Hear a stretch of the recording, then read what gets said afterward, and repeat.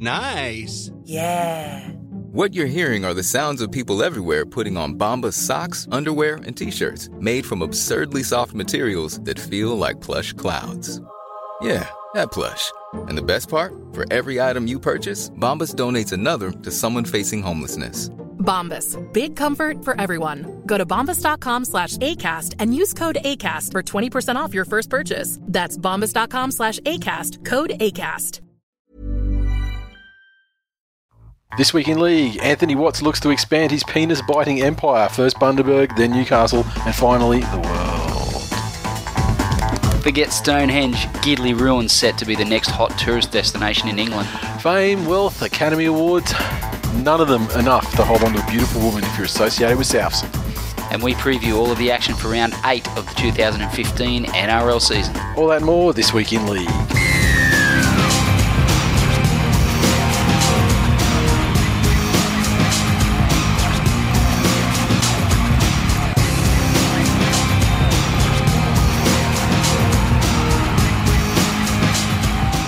Welcome to episode 185 of This Week in League. I'm Nate. And I'm Glenn.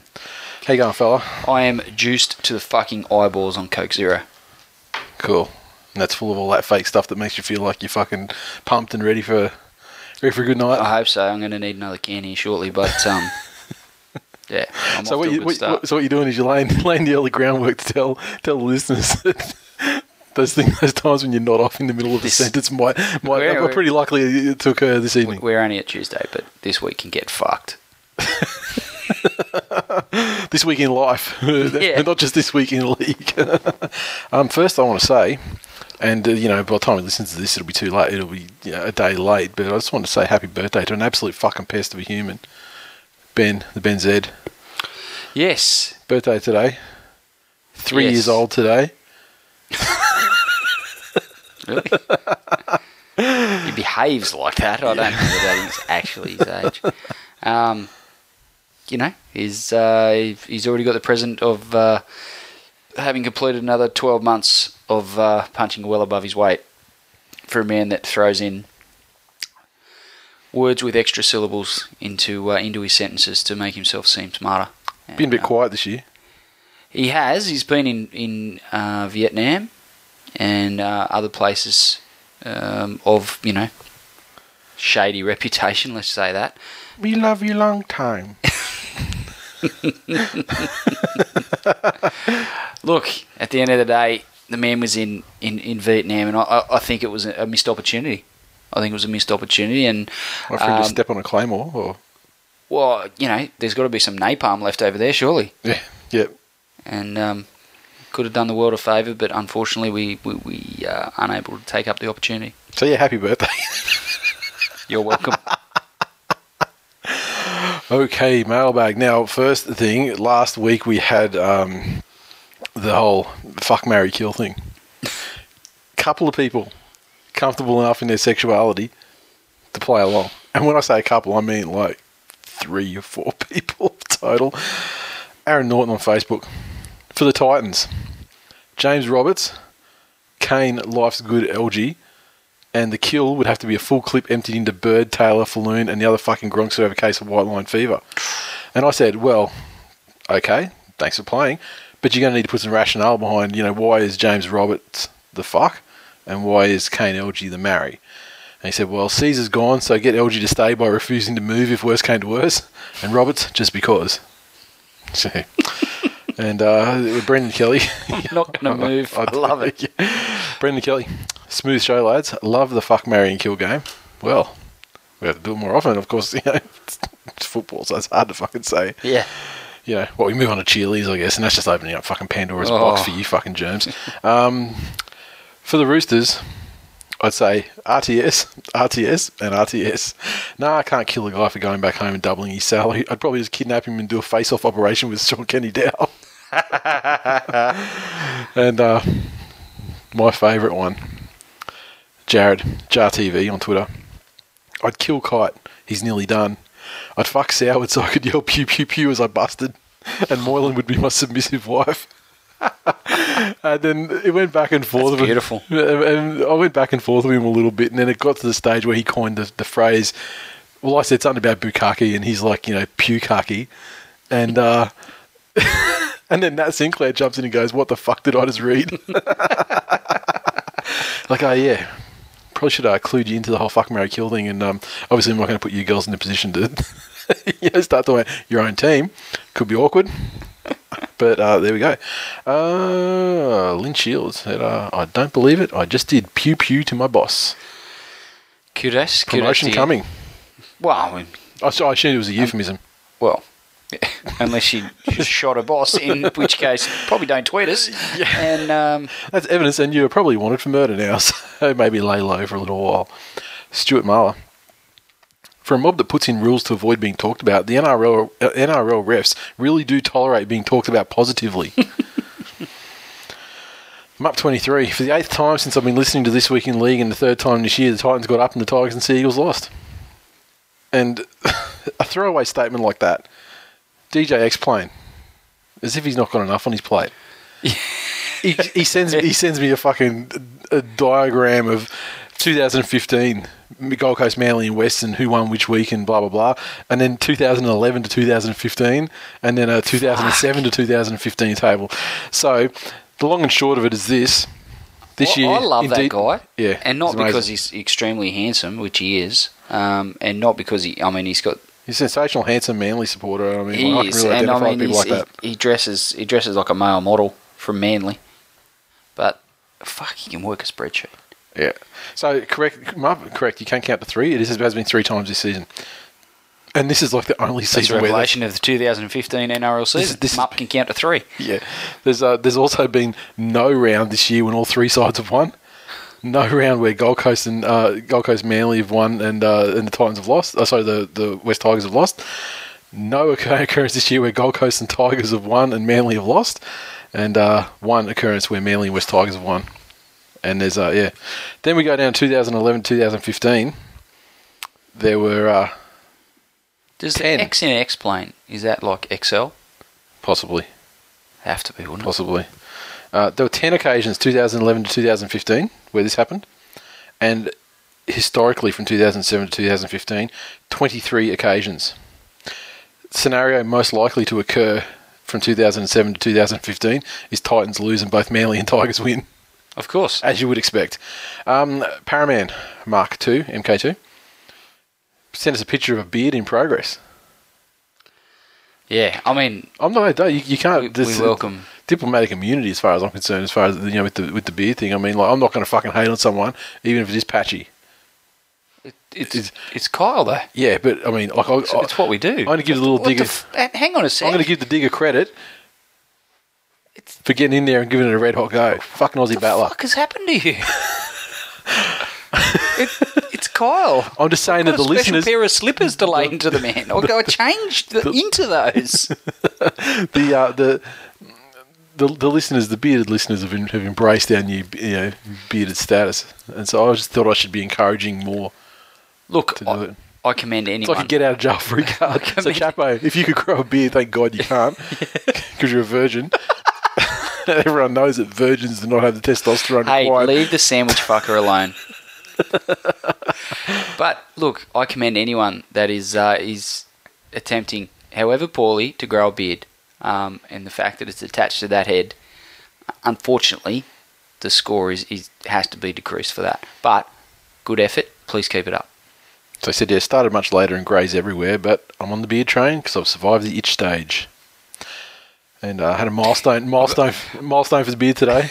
How does his beard help his tinea? Crabs. Went down to Barber today, and I was like, it's one of those things you can go down there. You could what, I was like, nah. Let's just trim the stragglers, stop it looking like a fucking hobo. Get some oil in there. Fucking giggity. It's beautiful. Oh, it's mate, a thing of beauty. It's fucking sensational. And my wife was like, texted me, she's like going, she's like, oh yeah, I'd already been at that stage. She goes, I hope you fucking got that thing tidy. It's starting to look like a fucking ISIS terrorist. Like, what do you mean starting to? She's fucking brutal, man. It was looking like that in February. What are you talking about now? Now it's like a summer in the fucking mountains for like 3 years. You don't need that sort of negativity in your life, Nathan. Exactly. I've got enough to worry. I've got enough on my plate worrying about whether a fucking drone's going to level this house while we're sleeping. This bitch has had it too good for too long. Oh, exactly. I mean, yeah, exactly. Surely you could. Now they got real. Yeah. Yeah. You got several other wives. You don't need her. Yeah, I mean, it's pretty much legal when you got a beard. I heard. Exactly. Well, so I heard. That's why I'm doing it. Freak 09. This came up a lot. Freak 09 was just the first, I believe. At least the first I saw. Is Kurt Baptiste the new Glenn lookalike? Look, you want to talk about a fucking fantastic beard? Yeah. Kurt Baptiste. He can rock it. Oh, he had all sorts of product in there. It was glistening. Yeah. In the Sunday afternoon sun. It's beautiful. Thing of beauty. and a reasonable Glenn lookalike. Still nothing on Gifty and fucking Pilko. He was just bald with a beard. I mean, that's long bows. That's long fucking bows. right. Let's put the bar up a bit. I mean, okay. Where's it going? Lynn again said, thanks to your awesome show, I'm now swearing like a wharfie out loud. Beautiful. I refuse to believe that it's because of this show. Well, look. There's been times where I haven't been very nice to Lynn, and this is going to be one of those times. She's of questionable integrity, and hardly rocking out the deportment classes and things like that. Hard to blame our show for your filthy mouth. Thank you very much. I'm Glenn Blakely. I'm Glenn. Solzy04, you've ruined me. Listening to Triple M, and when they say stadiums, actual names, I have to double take. Ash 1300 teeth. I just say you ruined me, and start. Don't bring the Veronicas into this podcast, mate. I say our fucking show ruined my ear holes. Blue_Beaver. Playing the beards in the outros is outstanding, but the general quantity of beard discussion has been down the past 2 eps. I'd like to think we rectified that 3 minutes ago. You're welcome. And that's probably the last time the beards are going to be played in the outros, to be honest. I mean, they've probably got a gigantic back catalogue, but the 2 songs that we've had over the last 2 weeks are the ones I really wanted to put out there because I think they're hilarious. And I'm sure they've got other great songs as well, but I think those ones, for me, they're the pinnacle. Steve-O wins. I still haven't told you what he's doing for a job, hey? Or what he's going to be doing for a job. No. Fucking remind me. We're always too tired at the end, so I keep forgetting. All right. Just putting it out there. But you still let me get in my car and drive off. yeah. There's a couple of big rocks on the way down your driveway. Oh, like in the garden, you mean? Yeah, in the garden. If you stay on the driveway, you're okay, though? Yeah. Just keep it straight. Yeah, that's what I'm afraid of. Because every time I'm going to hit that fucking rock. And if I do, that's not a good start to my journey home. Yeah, I mean, like I've got 10 metres. If you hit it that hard that you flip it, Jesus. then it could be a problem. But I mean, if you just, if I just have to roll it back up the hill the next day, I mean, I'm not too worried about it. It's all good. He said, just putting it out there, I love Glenn, but anyone else turn the treble way down when listening to This Week in League? Hash hurts my ears. Oh, that's fucking hurtful. That's very hurtful. The fuck's that about? And it's also, I mean, it's like hurtful to me too, because you're kind of saying, when you're editing the show, you dumb cunt, you're fucking not listening enough to fucking turn the treble down on Glenn or something. Wow. My editing skills also feel under question, as well as your grating voice. My voice is my voice. Mate, I've listened to you. Well, I can't say I've listened to more. I mean, I have, but I've listened to it marginally more than everyone else on this show who listens to this show over the last 6 years. And it never occurred to me that it could be annoying. Maybe except for those times where you said, "Oh, I sound like a jockey." You fuckhead. Yeah, but who said jockeys are annoying? I didn't say that was annoying. I was just saying, Billy Slater does too. I mean, there's a thousand reasons why he's a cunt, but I mean, like, his voice isn't really one of them. No. I mean, you'd be fairly harsh if you just singled out his voice as a reason you hated the man. Look, I will try. I will endeavour to put some EQ on Glenn and take the treble down a little bit.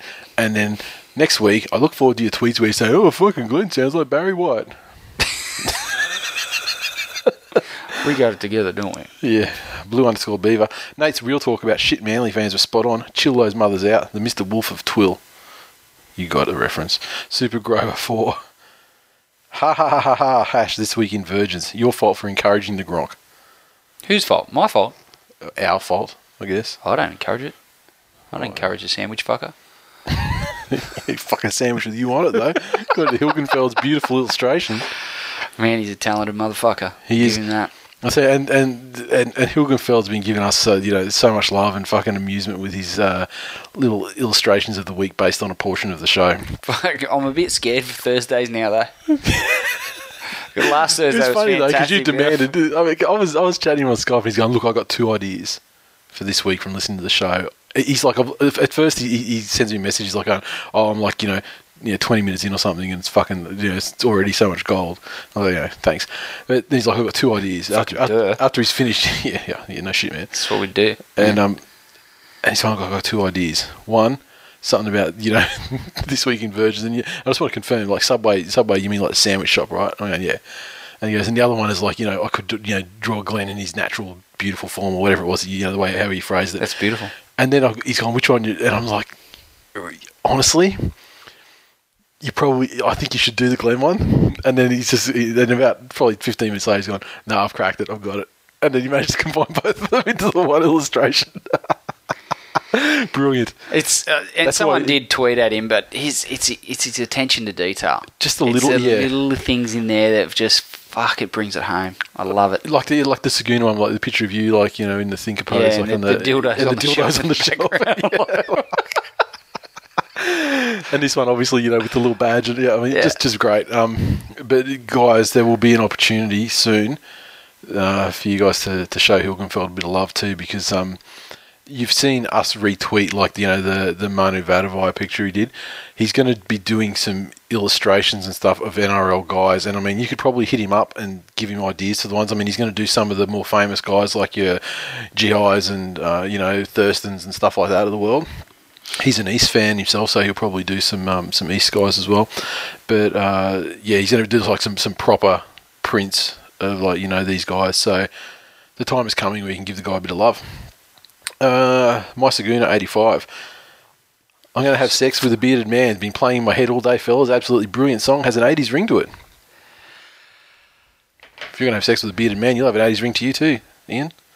I don't know what that means, but you could have sex with 2 bearded men, Ian. Yeah, you could. And I'm sure you're probably already making up a story about how you already have. Yeah, and it really hurts us the way that you constantly get painted as a liar. So believe that's what we say. We'll double team you in October and kill that hashtag, dude.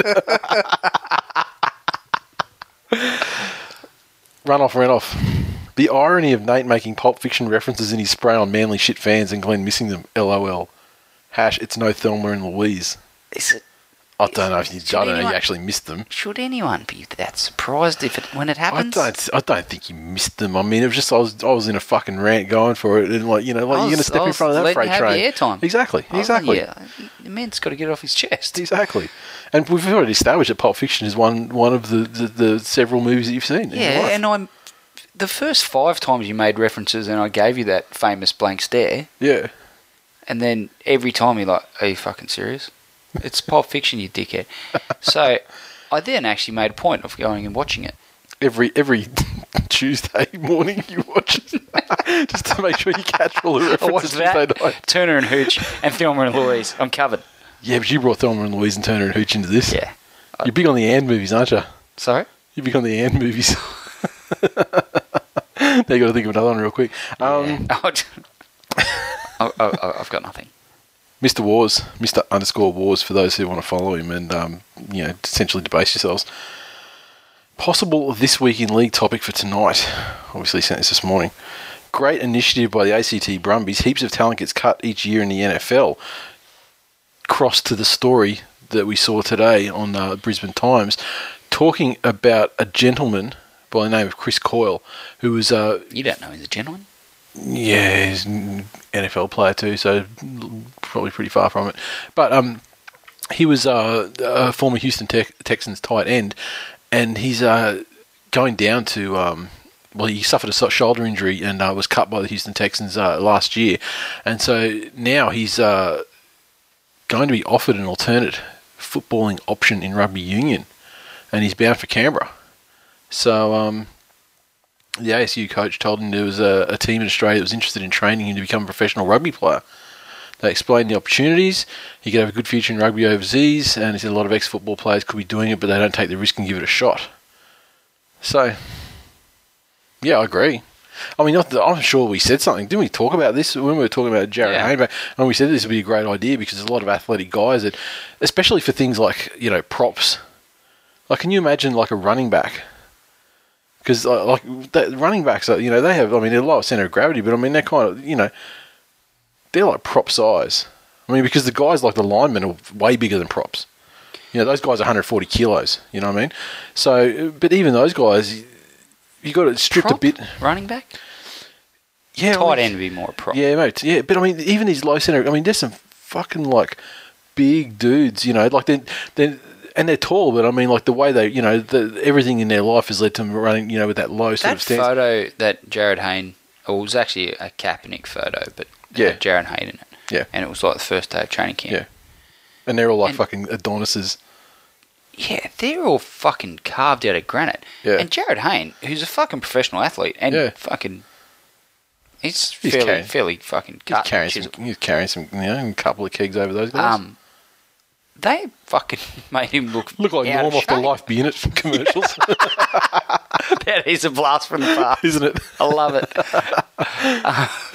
He's like just hovering in the background, like. Yeah, but did you see the one with the footage of him? Getting in there with some of the drills. Yeah, he was looking good, like compared to the other guys. Like he was looking good. Yeah, so he's a fucking fantastic athlete. Yeah, and look, I like this Chris Coyle story. I think it's good. It's good initiative from the Brumbies to test the water and try and tap into the athletic talent pool that filters out of the NFL, camps and all the rest of it each and every year.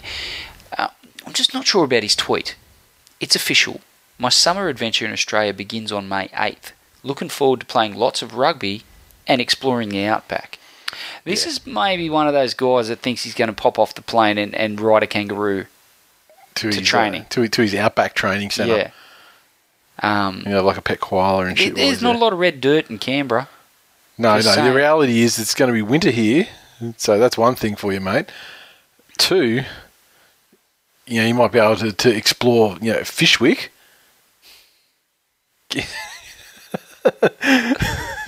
Get yourselves, get yourself a rub and tug. He's Skyping back home. He's like, this place is great. They've got weed. They've got fireworks. It's fantastic. But I think it's a great initiative. There's obviously some spectacular athletes, and they're not going to translate to every position in rugby league. And we've seen guys in the past, that haven't been able to do anything about it. But I think that for forwards, let's say excluding hooker, say, because there's some specialist rugby skills that can be learned, but maybe that's harder to pick up. But I think there's so many guys who are straight battering rams for 30 minutes a game in a couple of spells could very easily adapt to with little to no fucking transition. Little to no transition. Do you reckon Sonny Bill could have played NFL? Like tight end sort of role? Hard to say. I'm surprised that when you think like Jared did it, good on him for doing it. Sonny Bill seems to be one of those sorts of guys that seems to flick around for a bit of a challenge, but I can't imagine that he's not given any thought to it whatsoever, and perhaps put a line through it for some reason, because I think it's it is a super difficult fucking oath, transition to make. But you watch if Jared Hayne makes it, even if he makes like a final squad for a side, even if he only appears on special teams. What if he absolutely torches it though? Could you imagine and scouts started coming down here, looking at some of the talent, picking kids up earlier. Yeah, when they're prodigies, when they could go either way. It would do a lot for the American football scene out here as well. Oh yeah, exactly. Because it's still quite small. I don't know what's going on with the American football scene here right now, but I remember I had a little bit to do with it back in like the early '90s, just when I was just finishing school, and it wasn't a huge thing. It's pretty. There's a fair few clubs, and it's pretty easy to get a run and get a run down here. Okay. Yeah, there's a fair few clubs, and I know a couple of people that play in it indirectly. One guy works with Nick Lennon, with Jackson's recent interest in NFL. we've once the season is kicked back off, we're going to go catch some games of his. So, I think it's really positive, and it's a bit of a story to follow and see how he goes as well. Yeah, and just finally, I think the transition for a guy to become like a prop, or even just like a not particularly offloady back rower kind of thing. I think that it's much easier coming back this way. Certainly, I think than going over the other way. But I guess we'll find out. But yeah, just with rugby, like obviously playing for the Brumbies, rugby compared to rugby league, like there's, especially in the forwards, there's a lot of intricacies to that game. So that's one thing he's going to have to get his head around. I would think the league would be an easier fit because you can just tuck it under your wing, and they obviously put a massive priority on ball retention in the NFL far more than they do in rugby league. I mean, you think of the drop balls and the fumbles and that in the NFL. Yeah, exactly. It's a very rare. It's not rare, but I mean, it's a once maybe a game kind of statistic, and whereas league, fuck if Anthony Watmo's playing. He'd never make it in the NFL as a running back, let me tell you. Where are we? Aussie 86, OZZY. I was in the punchy rock star rather than the rather than the Australian. Love the latest ep, boys, just as much as Glenn loves a good Polynesian man mountain. It's like he's known you your whole life. Mate. The Mitch I. Yes, it was me in the Katara shops repping the Tool Nation cap and my losing team's polo. #concrete legs. Wrap yourself up, mate. Butsy 888. An early release of This Week in League combined with my first foray into Tinder. Where the fuck did Wednesday go? #LG life's good. Sir, report back on your Tinder escapades and, did we have any part in your success? Probably. Oh, of course. Matt Jim Frank B. Oh, Matty Boyle. Is James Graham or Ashton Sims the angriest player in league at the moment? Sims starts a fight every game over here. #tiny penises, #ginger pubes. Look, I would never have considered Ashton Sims to be a particularly angry player. Are you kidding?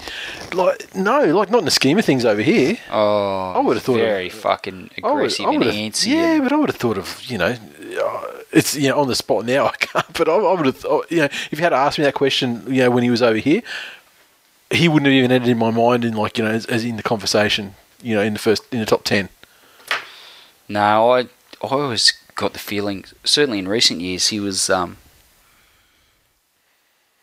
treading a fine line, put it that way, about just a little bit of niggle and wanting to get into a push and shove. And when it happened, when it started, I bet you I can pinpoint the exact fucking minute it started. What time was it in the last minute of that game in 2008 final series? Someone will go back, and Middleton can go back and fucking pinpoint that exact minute. But I bet you that he'd had a graph of penalties and just niggle in action. It would have been flat, fucking hockey stick straight up. And Graham, I mean, is he angry? Is he just intense? See, I would think someone like Letters is angrier. Well, that guy's clearly fucking angry. He's just deranged. He's got a problem. I think James Graham does play with a fair whack of aggression, and intensity. And he's done himself no favours on the anger stakes of what happened with the bottle throwing incident, where he was doing the whole bent finger thing in the face, crooked finger of red. But before that, I wouldn't have said he was necessarily. Yeah, but then he bit fucking. A bit Billy Slater. Then it's kind of hard to Soward. And I mean, but that giving it to Soward thing was hilarious. That was one of the funniest things I've seen in that series. Gamesmanship. He's got it. Yeah. Okay. Give us your angry players list, then I'm sure we'll agree with you, because I'm struggling to think of any off the top of my head as we're sitting on the spot. Yeah, he's an angry little ant. Super League Pod. They enjoyed the mentions last week. I reckon they picked up a couple of listeners too, which is good to see. And they sent us a tweet. Did you see the picture? They said global balance. Glenn talks rubbish down under. These guys take it away up here. Garbage truck. I talk rubbish. Company name Blakely. It's spelt slightly different, but look, a la Tony Soprano. I'm in waste management, apparently. I didn't even know. Well, you're like the circle of life, though, because I mean, down here you create it, and then up there you remove it. So you're not just in the management. They say I talk rubbish, but they're, the librarian gag's going to be getting a roll. TBI Penguin. I need to think hard if I'll be eating more salads or burgers over winter when deciding on a This Week in League jersey side. He's on hash, salad is what my food eats. And then he tweeted us later on and said, it's going to be burgers over the league season. I've picked an L. To which I say, that's your fat option? Motherfucker, you eat too much salad as it is from the sounds of it. Yeah, exactly. Troy_79. He had a deep breath and a glass of water for breakfast. Yeah. Troy_79. Almost crashed my car when I heard you say a Raiders fan goes to Broncos games wearing a Broncos jersey. Hash shit fan. His name's Todd Hasthorpe, and off the top of my head, I can't recall his Twitter handle. But Todd, please give a tweet to Troy_79 and make yourself known. You guys have a lot to talk about, apparently. Fucking grubs. Hammers. That Chapo / flashlight sledge was fucking beast. That was a flashlight, but you get the picture. Yeah, he's trying to pretend he doesn't know what it is. Yeah, I know, yeah. Stuart like Marlow. A torch. Well, in Chapo terms, it's like a sandwich, and you fuck it.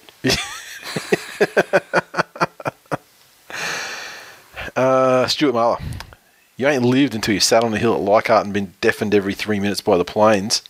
Part of the charm, in quotes. And that's coming from a fan of the home team. Solzy04. Is it Hank? No, it Sorry? wasn't. Yeah. Oh, sorry. I got me 'cause- Stuart's mixed. I was like, hang on, that guy's a fucking Penrith fan. No, What's he doing there? No. What's he because complaining about the noise on the fucking hill at Leichhardt if he's a Penrith fan? You fire it up. Sit at fucking Penrith Park and listen to the fucking drones flying past ready to take you out. Fucking bogans. Bernard JKD. Junior Sow just revealed on BBC Manchester Rugby League show that Hot Sauce is his nickname. Who? Junior Sow. Because it starts with his surname starts with S-A-U. Or he's spelled S-A-U. Yeah. I can't think of any other reason. Jesus fucking Christ! It's a long bow. Not a lot of imagination. Really, Zero. in the world of Junior Sow. Hash nicked name. Damn straight. Andy _Siegs. Santa, and with a number of other scamps as well, I think, like a couple of the mid-try involved. They were talking about creating these teams through the week. 2 teams. The first one, the all heart, no talent all-stars. So players that obviously gave their best and played with a lot of heart, didn't have any skill. Fullback, Hornby. Wingers. Wow. Wingers, Merritt and Parrott. Eckle and Jekyll. Centres, Ashford and Lawrence. Whoa. Tigpie's got both of them. Even though Rowdy obviously, Lawrence. there was a time when he had talent, I thought. I mean, his talent kind of went with his hip, but before then he was killing it though, right? Absolutely. The way I remember it. Your halves, Wallace and Robson. I mean, Probably fair to say it was Robson. absolutely. Be the only representative squad he'll ever make. Your props, Luke Stewart, Jacob Lillyman. Lillyman did place that at Origin. I was going to say. John Morris, your hooker. Yeah, Probably that's fair call. his first man picked. Yeah. Fensom. Ooh. That's fucking harsh, in my opinion. That's cold-blooded, And it might be man. Supercoach that's kind of fucking blinding me here, but I mean... That's fucking cold-blooded. Yeah. Stagg. Yeah. Orbison. Yeah. And then they've got a bench of Fitzhenry, Horro, Timmy Manor, Liam Fulton. Fuck. No talent, these players, apparently. Well, clearly you know nothing about life, and You were fucking on Fitzhenry, though. Sorry? Let's be fair, you would have put Fitzhenry in there. talking about Fultz. How do you put Fultz in there? Yeah, well... He'd be really, really, really offended by that, and then he'd forget about it due to If he was concussions. a boxer, you'd say that he didn't have talent or he had no chin. Yeah, his chin deteriorated very, very fucking quickly. Mick Crocker got knocked out by a football. He did. And even he looks at Liam Fulton and goes, man, that dude's got no chin. Mick Potter, I heard Liam Fulton was going to sign with Melbourne until he realised they had to run through those fucking banners and was afraid of getting concussed on when he ran out every week. Mick Potter, the coach of that side. Oh, that's fitting. Now they've got this. This is a more contentious one, I think. The half-assed 13. So I presume, I don't have any information around it, but I presume it's these guys that have the talent, but the opposite. They have the talent but don't fucking use it. Yeah. GI. Oof. He does check in and out of seasons. To be fair, always excels at Origin time, and has his moments. But yeah, I mean he checks out. But yeah, half-assed it. I don't know. Seasons. Yeah. He's been fairly Wingers. consistent. Boyd and Inu. Inu's definitely. absolutely. Inu, your first man picked. Yeah. Captain, coach. Centres. Idris. Yeah. Lion. Oh. Even if I wasn't a Manly fan, I'd still be like, huh? Yeah, I'm perplexed. That guy fucking puts it on. I want a Manly player. I want Yeah. a bunch of Manly players in Yeah. there. Your halves, Sandow and Kelly. Look, Sandow is he should be the captain of this side. Like, let's be real. Over Inu. Co-captain. Yeah, but there's another one coming that could also have a crack at captaincy as well. Okay, here's your props. Fui and Snowden. Yep. Accurate. Masada Youssef is a hooker. Talent, really? There probably could have been other guys you picked there. I don't know. Dave Taylor, absolutely. Papali, yeah, probably fair, especially over last year particularly. Oh, this year he's carrying an extra. He's got to get kgs. He's got to get through his pre-season yet. He's a little bit late. He's running late for that. Sutton. See, Sutton's a definite fucking captain's contender for this one. Your bench, Barber, T-Rex. Geez, T-Rex could be the fucking immortal of that side. Paw. See, I thought Paul was just crap. Yeah, I didn't rate him at all. Lussick. Ooh. See, he's just crap too, isn't he? I mean, Yeah, I don't really rate him either. Coach, Mal Meninga. Well, it's not really half-assing it. He only gets to coach 3 games a year. Yeah, and fucking doesn't fucking Neil Henry coach those? Michael Hagan. Michael Hagan. Okay, so on Facey, this came from Jake_Chook. He says, too long for Twitter. There seems to be a problem with field goals all around. Kickers themselves are open to serious injuries, defensively unbalanced. In brackets, Cronk had his kick charge down for 6 again. It was a good defensive play, and turns that the last 5 minutes as well as extra time into a complete farce. We used to accept draws as part of the game, so why can't we now? I reckon the game should completely eliminate field goals and watch attacking brilliance decide close contests. If two teams can't be separated at the end of golden try, then go home with a point each. Who honestly loses? It makes the game more exciting and saves players from injury risk. The work cover league would surely get behind this. Interesting theory. If you win, people love a result. Yeah. And it's exciting. And it is exciting if it goes If you lose, they're like, oh, I could have done with a draw. yeah. But, and he's a Chooks fan. And he sent this after, Yeah. But I actually don't mind or if they did something like if you kick a field goal, then you're still going to the end of 10 minutes or something like that. Like extra time.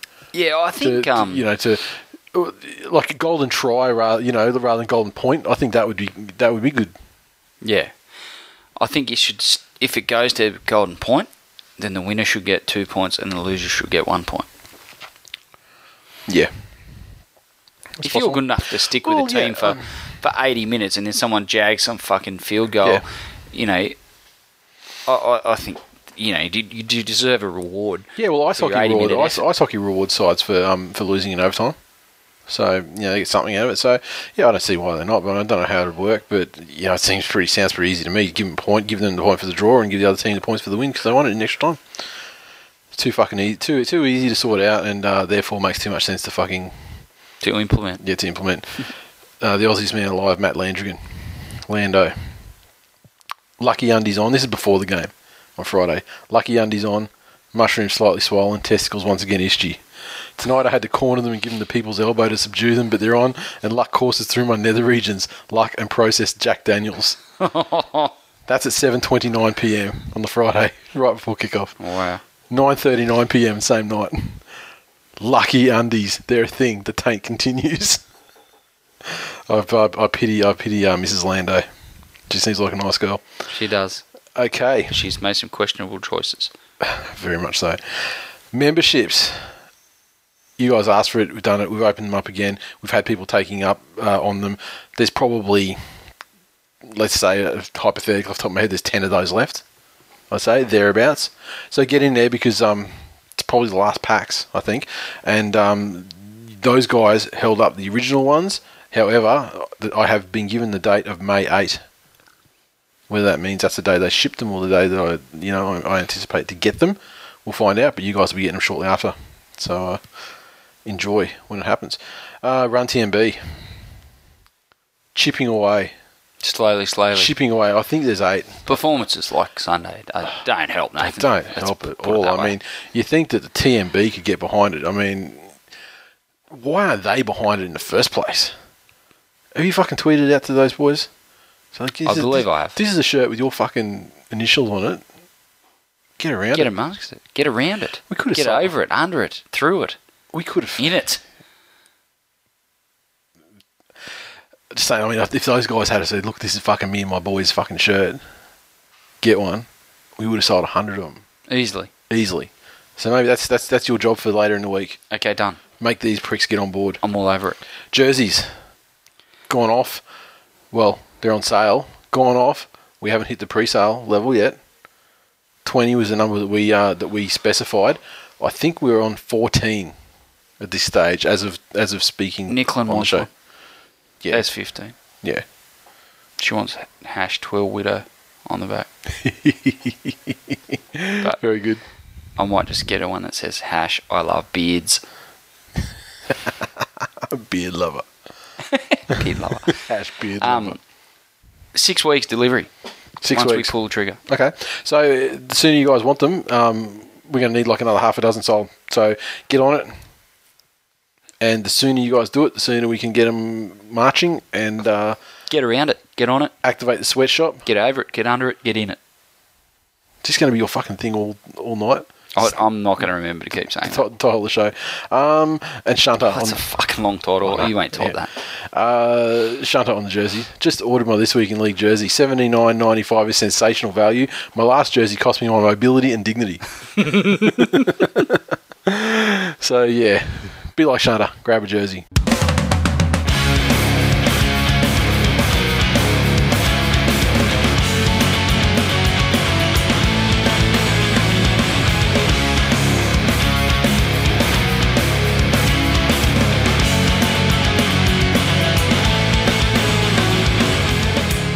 News, first story, Anthony Watts, former Cronulla Cowboys and Roosters hooker Anthony Watts. The Roosters love it when they say former Roosters player.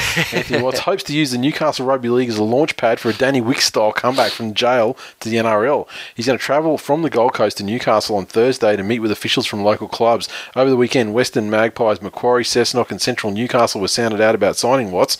He made his return to Rugby League on Saturday when he played for the Waves Tigers in the Bundaberg competition. It marked the end of a 2-year period away from Rugby League that began when he was given an 8-match ban for allegedly biting the penis of a Bilambil Jets opponent while playing for the Tugun Seahawks on the Gold Coast. During that time, Watts became associated with Finks and Mongols bikie gangs and had several stints in jail for affray and threatening violence.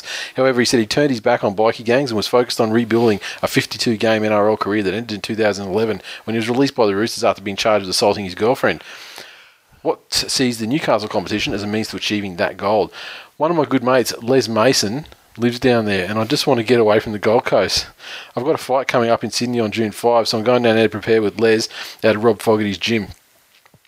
Obviously, I'm playing footy in Bundaberg, and I'm going to relocate to Newcastle. I want to get back in the NRL at some stage. The Newcastle comp is fairly strong one, so I wouldn't mind playing in it. He's taken inspiration from Danny Wicks and Russell Packer. So after seeing Russell Packer and Danny Wicks get back in the NRL, I'm pretty keen to follow in their steps. I'm out of all the bikey stuff now and focusing on my personal life and getting it back on track now. When asked if you'd be interested in signing Watts, Macquarie coach Barry Moore said, "Blood oath I am. I've got a player manager chasing him right now." That's I fucking don't know Barry Moore from anyone, but I presume that's how he speaks. But spokesmen from Cessnock, West and Central were cool on the prospect of signing the controversial utility. So, interesting. I don't know that you can you turn your back on bikie gangs once you're in? I have no idea about how that world works. I've told you about my one bikie experience, right? Back when I was playing in bands, the first band I was ever in, there was a thing in the local paper. It was like a battle of the bands thing. Fucking, you know, we need bands for this battle of the bands thing, so call this number. And so, like, I call the number, and old mate's like, okay, cool. You got to sell this many tickets, you know, as entry to get in, and that was easy. Like basically our entourage, like girlfriends and stuff, all covered that. And I think Simone was on the scene then. I think she was, yeah. And so the guy pulls up. I met him. This is at Mount Gravatt over there, just in behind the mountain near the uni, and near the Mount Gravatt campus of the uni. And I said, like, I'll just, and the guy's like, oh, where do you live? And I said, I'll just down near Zups there at Mount Gravatt. And he goes, I'll just meet you out the front of Zups and just I'll drop these tickets off. And I'm like, yeah, cool, no worries. So I meet him down there, pulls up on a fucking motorcycle on a chopper, of course. I'm like, totally didn't even fucking, nothing clicked. Even at that stage, I'm just like, oh, dude rides a motorbike. Fuck, okay. So anyway, here's the address. Nice. This is where it's taking place. And so, okay, all good. And so we rock up with our gear and everything on the night. It's down at it's at Woolloongabba, just down behind the Gabba there, just a little bit further down Ipswich Road, and Black Ewlands Clubhouse is where this was. We walk in there. And, you know, some of the guys in the band had very, very, very young girlfriends, very not exposed to the seedier sides of life. Yeah, didn't have a lot of life experience. And so, yeah, they were appalled. And Nazi paraphernalia fucking everywhere, swastika flags, you name it, everywhere. As you walk down towards the stage, which is at the very end, at the back of the clubhouse, which is really just like a very small bar. And stage is down the end. On the right-hand wall near the stage was this gigantic framed glassed collage, and it was probably about 2-3 meters wide by about a meter high, maybe a meter and a half high. So it's quite a large, framed thing. And it was like as if you got like picture magazines and just cut the pussies out and stuck them on there. It was like this collage of vaginas pasted onto this. It is like gigantic 3x1 meter frame thing. I'll never forget it. We did I can't remember what we called it, like the wall of pussies or wall of cunts, something like that. But anyway, we, professionals that we were back then. We took the stage. There's Chapo as a baby. There's Chapo when he's first day at school. Mate, this is about 1999. I mean, Chapo wasn't even swimming in his daddy's nutsack at that point. First time he ever wore shoes. Yeah. So it was interesting. We fucking rocked it. Got to the final. Fucking won several individual awards. We didn't win the whole thing, but we won best frontman and a couple. And it was funny because the frontman couldn't actually sing. But Jeezy, I would have thought being able to sing would be a prerequisite for a lead singer of a band. It's like he took this bikey fucking environment and he just embraced it and just absolutely fucking lit it up performance-wise, not singing-wise. But he went off like he's, like cross, like epileptic, cross Tourette's, cross breakdancing, cross. Jeez, I wonder someone guy getting tased. Like I was going to say, it's a wonder someone didn't shoot him. Yeah, they loved it. They loved it in the Ewlands. But that's my only bike experience, and certainly a lot more fondly remembered than Anthony Watts, most likely. Russell Crowe may have dragged the South Sydney Rabbitohs from the depths of oblivion to a premiership, but the club's ascension has come at a personal price. In an interview on America's CBS Sunday Morning, Crowe says buying the club ultimately cost him his marriage. He bought the struggling Rabbitohs in 2006 after a bitter battle with George Piggins, but the effort he put into restoring the club's fortune was done at the expense of his relationship with his wife, Danielle Spencer. It ended up not being a bad business. Not a bad business decision at all, but it's taken a lot of work and it's probably cost me a marriage, Crowe said. That's what happened. It took a lot of work, man, it took a lot of work, and I already had an extremely busy schedule. So 9-year marriage ended in 2012, and apparently he's linked to taking over Leeds, which is another one of his childhood clubs.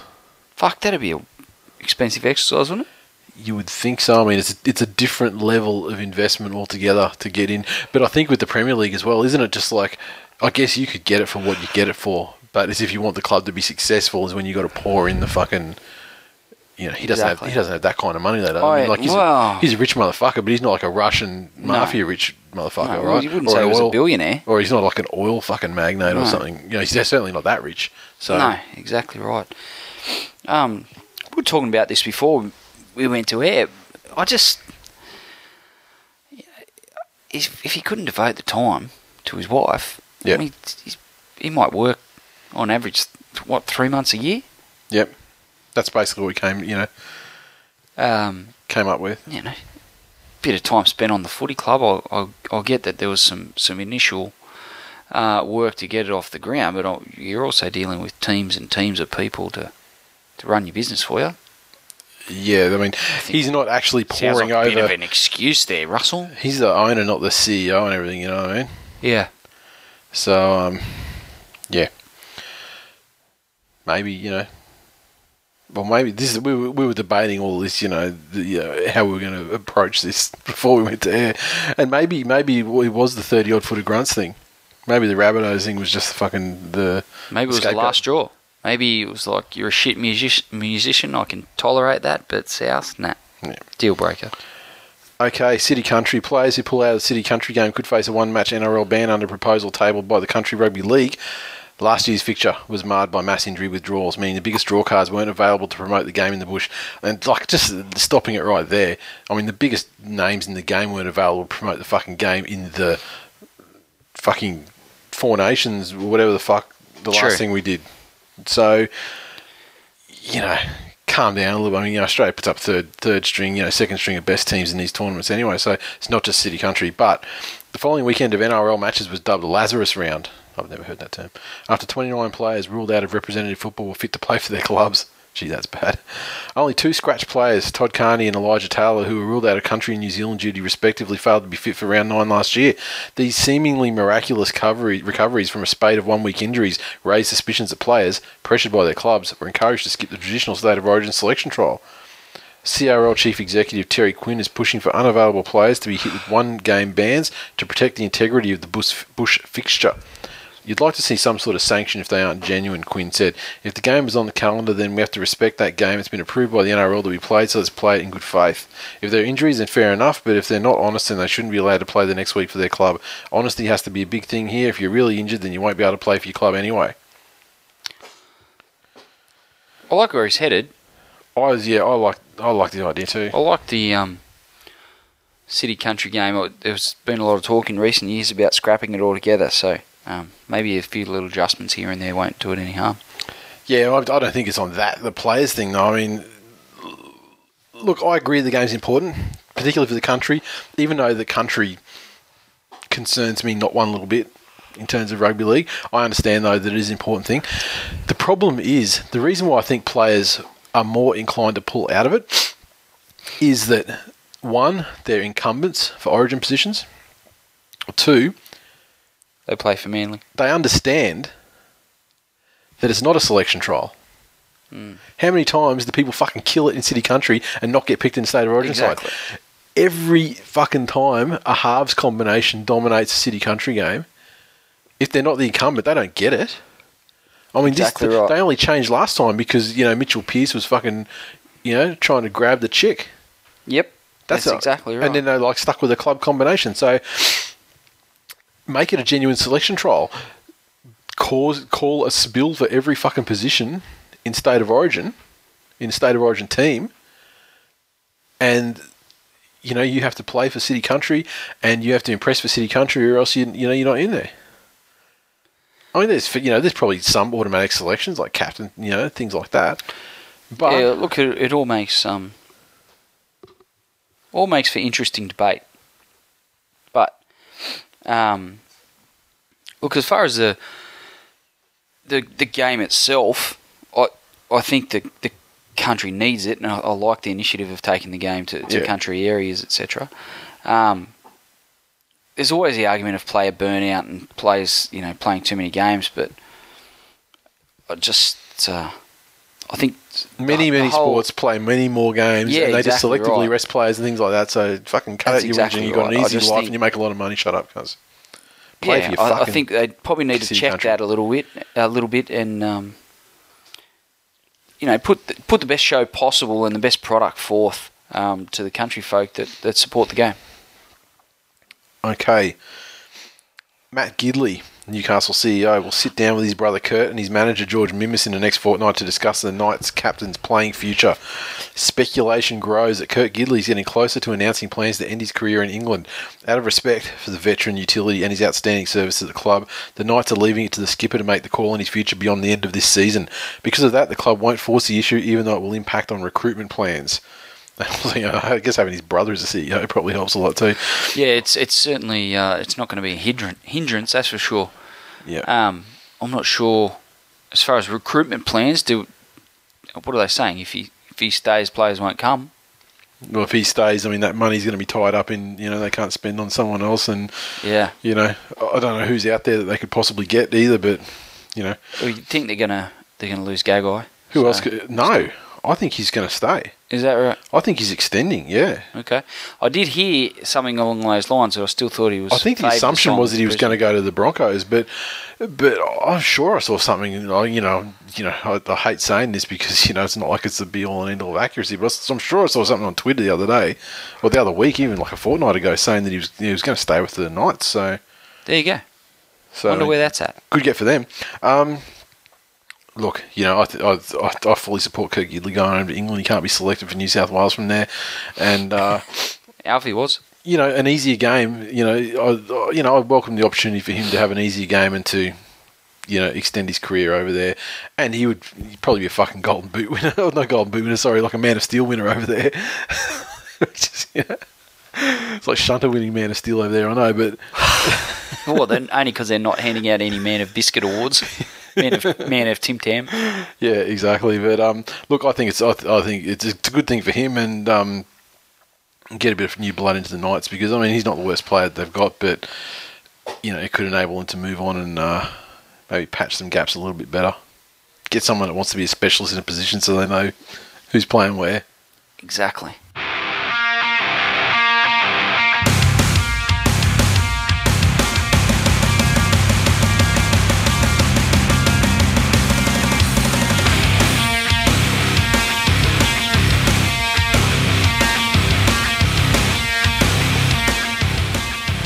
Recaps for round 7 of the 2015 National Rugby League Telstra Premiership. Kicked off Friday night football with the St George Illawarra Dragons 12 defeating the Brisbane Broncos 10. This one, the Dragons 12 came from tries to Edo Naboli, Mike Cooper, Gareth Widdop, 1 from 2 conversions and a penalty goal. And the Brisbane Broncos tries to Daniel Vito, Sam Thaiday, Milford 1 from 1 conversions. Corey Parker missed with both his shot at conversion and penalty goal, ultimately proving the difference in the match. Scrappy game in the large part, I thought. Broncos and Dragons fans will have you. They'll try and sell you that it was the game of the year. And admittedly, it was very exciting there at the end. When it looked like the Dragons were safe, and then the Broncos, got the ball back, and there was a bit of an Ashton Sims moment, and then the Broncos tried to put fucking Ben Hunt through as like a crash forward from like 2 meters out, which is fantastic. Not the play you'd want. No. That's not Ben Hunt's forte. No. As a halfback, no. Surprisingly, right. Taking a short ball and running crash lines, yeah. Trying to crash through, no. Broncos arguably hung over from their win over the Roosters the week previous, and which was a very tough, physical and high intensity game, and I think it showed. Travelling away to the Dragons.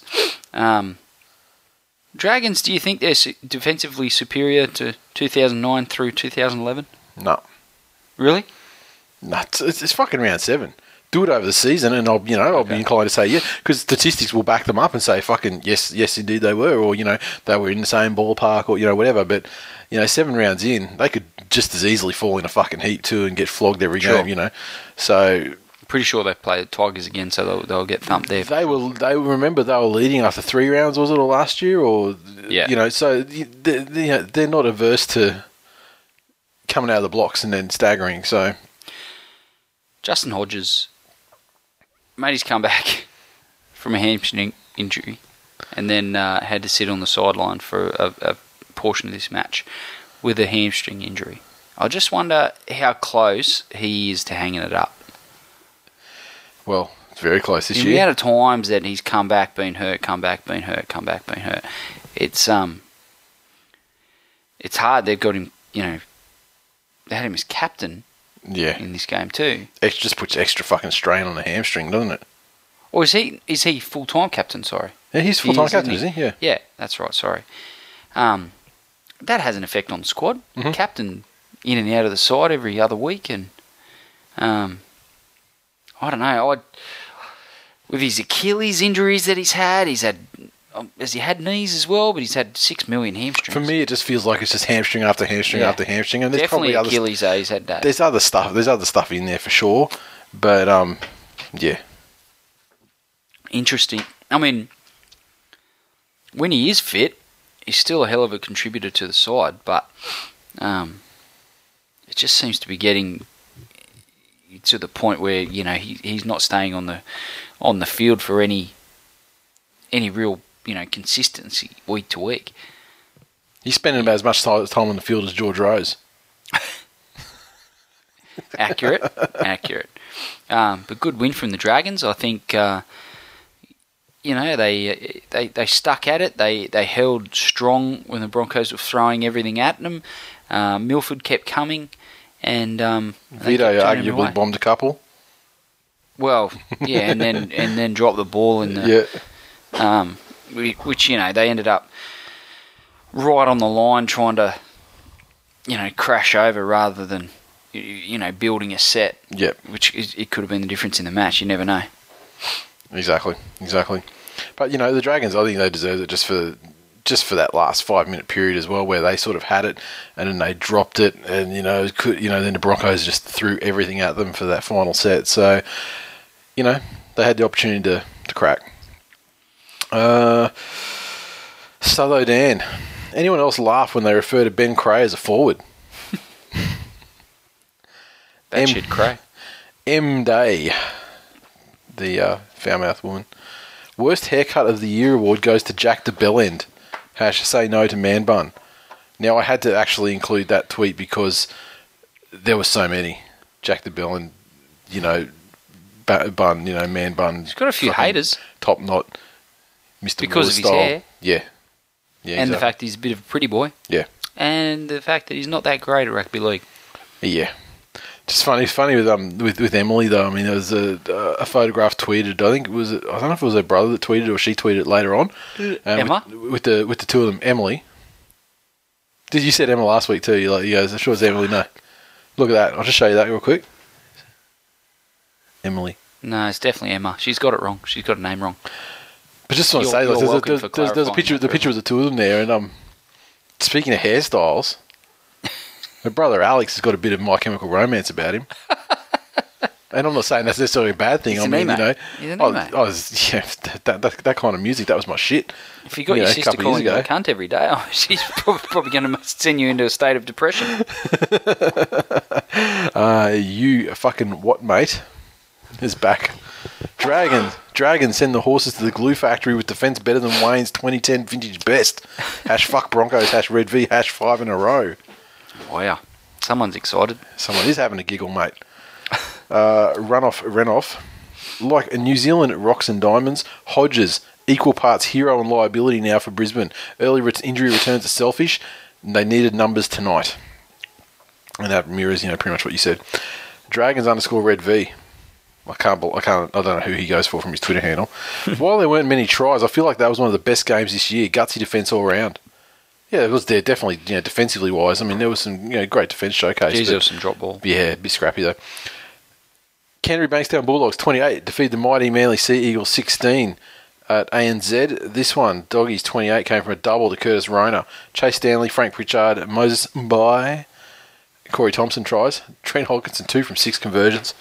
Sea Eagles tries to Daly Cherry Evans, Peter Hiku, Steve Matai, Jamie Lyon 1 from 3 conversions and a penalty goal. I think the scoreline flattered the Sea Eagles a little bit. Fairly dominant performance from the Bulldogs. And a match to right the ship in light of recent events. They were disappointing the week previous and came out and made a bit of a statement against the Sea Eagles, really controlled the match well. Josh Reynolds answers some of his critics, I thought.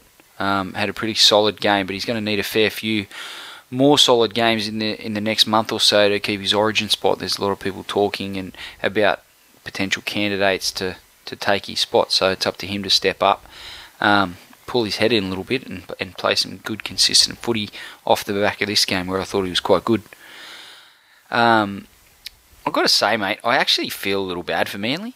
To look at, the fact that they've built such a legacy and such a culture there, the stuff that's going on there on the field at the moment is, whether you fucking love them or hate them, like to watch Manly and having done so, to come and talk about them on here every week for the last fucking 5 and a bit seasons. Yeah, you had to begrudgingly admire the way they went about their business, I think. And I think it's fucking shit, the way that they're just fucking capitulated. At the end of the day, the fact remains, 10 players out. And the worst part of it is, I don't even think it's like the sheer number of players out.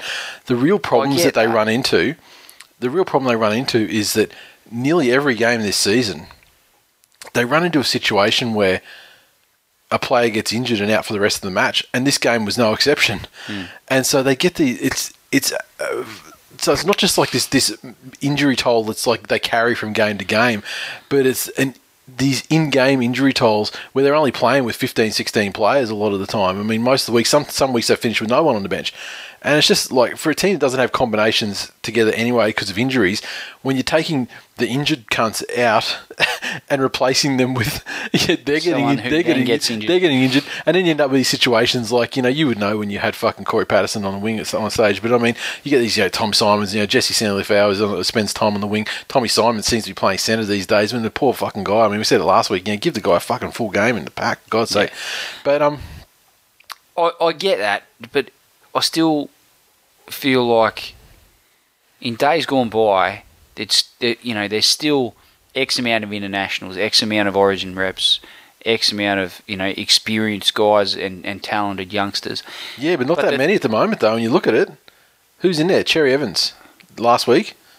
Trying to think about Steve Matai. Yep. You pretty much Bureau. You could talk representative experience for Bureau, but come on, 5 minutes is nothing. Yeah, and it's the same with Hiku. He's played for New Zealand. Yeah. That's it. It's still, I guess, like I say, it's still a sprinkling. But normally, what brings them to what brought them together was their steel and their culture, and now that's being torn to shreds. And in fairly quick time too. You made a grand final fucking a season ago or 2 seasons ago. Yeah. I wonder, and I'm not privy to the information you are, but I just wonder what the fucking end goal is for these cunts. Because you had something, you had something that a lot of clubs, I'm not saying every club, but a lot of clubs would have looked at and went, fuck, those cunts, they're tough to beat, and they're hard to, to go out there and perform your best. They're putting you off the game, they've a quality side. There'll be a lot of teams looking at that going, fucking, what happened there? Yeah, that culture's not gone either. I mean, it's in a little bit of a transference at the moment. Once they get rid of one player, they're all good. So, I mean, because this is the thing, the young guys are all fully on board, and fucking, that's the most heartbreaking thing. When you see a fucking young dude like Cherry Evans, that dude busted his fucking ass. There were situations there where he was fucking running guys down and pulling them down a metre out from the try line when he was running from the opposite side of the field from fucking 60 metres away when, it's ridiculous. And at the end of the game, the difference in this game was, one, the fucking hopelessness at the start of fucking Wolfman defensively. All these motherfuckers always tweet me, what's Wolfman have to do to get a run in first grade? I'll tell you, not be shit. And guess what? It's beyond him. That task is not possible. He can't do it. And the other one was just fucking, I think it was fucking Denamus Louis jogging back after he made a tackle, and he was jogging back, and he sort of jogged back towards the fucking right hand on the defensive side, jogged back towards the wing there, and he sort of ended up in a position where he was between fucking wing and centre, and I think it was Mumbai just fucking went, just bolted through there, and it was past him by the time he even realised it, and he fucked up Jamie Lyon trying to make the tackle because he got in his way, and Cherry Evans, that was another Cherry Evans thing where he's bolted him down and tackled him, and then then he's got up and gone again to score, but there's another international inside Jamie Lyon. Two little fucking Jamie Lyon fucking fucked his ankle and wasn't in there for the whole game. He was playing injured anyway. This is another thing. Because of the injury toll, people are trying to come back, and it's like kind of a Justin Hodges thing as well. I mean, they come back too early from the injury and ultimately, fuck themselves up more. I think that's happened before in this season. It's happened to Jamie Lyon, certainly. And it looks like Cherry Evans is carrying something, but despite that, he's not really having that many adverse effects. I mean, the cunt's putting in like a motherfucker. I think the whole Cherry Evans situation, it's fairly graphic how poorly managed he's been through that process with his contract. Because if you look at the way he's competing, and if you look at the way he came out of that press conference and defended his family yesterday, that he's an impressive young man. And like, I get that you'd be obviously disappointed to lose him, and rightfully so. But the way he goes about his business when it's actually Daly Cherry Evans doing the business. Oh, that's the point. Yeah, I mean, he's fine when it's the Oars doing it. This whole contract thing just painted him out to be an absolute cunt, and I don't feel that that's an accurate depiction of the kid. Well, he still has to fucking, he still has to rubber stamp what happens, and this is the thing. But as a young kid, I just think you've got the manager pulling the strings. He's young. He probably does. You couldn't be that high level of an athlete and not have an ego. But the way he articulates himself, the way he carries himself on the field, and the way that he competes, I think that's a credit to him. The way that it was played out in the media, through the papers. You say like the way it was played out and everything. Don't for 1 second think it's finished. He has not conclusively said it. His language is so specific. He was fairly selective in the words that he used. Yeah. And there are certain things that are absolutely on the record facts that his manager and Joe Kelly went to Fox and met with a fucking Fox executive talking about Daly Cherry Evans' media career in Sydney. So don't for 1 second think that things still aren't on the boil. You want to know what my like I said straight away when it came out, I said Jamal Idris's kids TV show on the Gold Coast still needs a new host. He might be able to maybe so. But this is the thing. I mean, I said when that whole backflip thing came out, I mean, I straight away said fucking chill. Like, fucking relax yourselves, don't get too excited. And I mean, I still hold that viewpoint. However, there's so many fucking twists and turns to this thing to go. I mean, I wouldn't be surprised because I mean, his missus doesn't want to go. If he gets the money jacked up, maybe he might, But the thing is now, the real story behind this, and I mean, this might be news to Manly fans. It may not be news to Manly fans. The real story behind this is that Zorba doesn't want him there. So my theory is that Kelly was working on something behind the scenes. Because Cherry Evans probably said, look, he'd stay for whatever. He was having second thoughts, having cold feet or whatever about going to the Gold Coast, as anyone with a brain would. And I honestly think that Zorba fucking leaked it to derail it before it actually got done and, any real momentum and everything. The ensuing media fucking blow up that happened on Wednesday or Thursday, whenever it happened, then, possibly, sabotaged whatever efforts behind the scenes were being made. And but yeah, it's an absolute fact that Zorba hates Daly Cherry Evans and doesn't want him at Manly. And why is that? He's fucking Stewart guy. He's a Watmo guy. He's a fucking idiot. So the beef between Cherry Evans and Watmo was real then? I don't know. No one's ever come out with anything about it. But I mean, it doesn't have to be real. It just has to be his perception. Mm. I mean, at the end of the day, if he's siding with fucking, he's siding with that old guard. And so, like honestly, the dude is fucking massive fat dude. I mean, and honestly, fucking heart disease can't come soon enough, to be honest. I mean, so if anyone wants to if you want to do something constructive for the Manly club, start sending fucking Bucklever to the fucking head office and see if you can get it stuffed down the fat controller.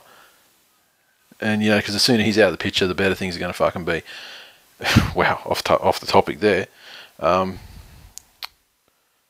Rev Sunny 101. Manly lose a cripple fight. Apparently they forgot you never go full chapo. Bulldog fucking smiting his own fellow fan. Cody Girdlestone. Passive aggressive. The only thing more broken than a Stanley boy is Manly's defence. Stoic Bunny. If I wanted to watch New South Wales Cup, I'll go down to Henson Park. The base Chapo. Tonight showed that Wolfman is barely a rugby league player anymore. Hash retire now, Wolfman. Hash look at the flowers, Wolfman. Hash Jesui Tuvi. Unky D. I, for one, welcome the opportunity to experience a club slump. It builds empathy for normal folk, i.e. peasants. Hash rise for Manly. Gold Coast Titans 32 defeated the Penrith Panthers 6. This one, the Titans had a double to William Zillman. Josh Hoffman a double. James Roberts try. Caesar 3 from 4 and Greg Bird 1 from 1 conversions. And Caesar also got a pair of penalty goals. The Panthers try to Blake. Conversion to Moylan. That's it.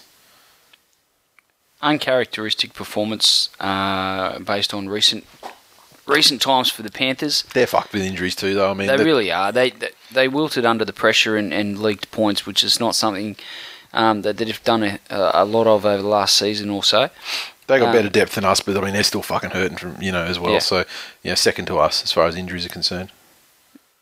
Zillman, vintage display from Zillman. No, it's not. It was good display. Vintage display. His Canberra vintage. Remember? Yeah, he was actually fucking red hot for a while there, wasn't he? Fucking oath. He was unstoppable. And then that was in the period of us doing the show, wasn't it? Was he getting hat tricks? Like, I just... was it? Excellent question. I just have this vague feeling about hat tricks. Oh, he would have had to have been at Canberra. Because you know how we go with hat tricks, like... Yeah, no, let's keep bringing that up. Some slick attack on display from the Titans, and their bigger names are starting to inspire. And James Roberts with a bit of room.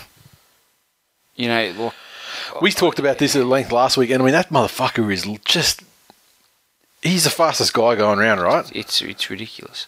But I just felt like Panthers in the early stages they competitive, and then Titans just, passes started to go sloppy. The couple of real long breakaway runs from errors from Penrith as well, which gave the Titans really good field position. And some of the tries that they did run in, there was one particularly long-range effort, but they pushed up through the middle. It just seems to be a different attitude on the Gold Coast at the moment. I don't know if it's a bit of a siege mentality due to the cocaine thing, or whether it's having Bird and Taylor and people like that back.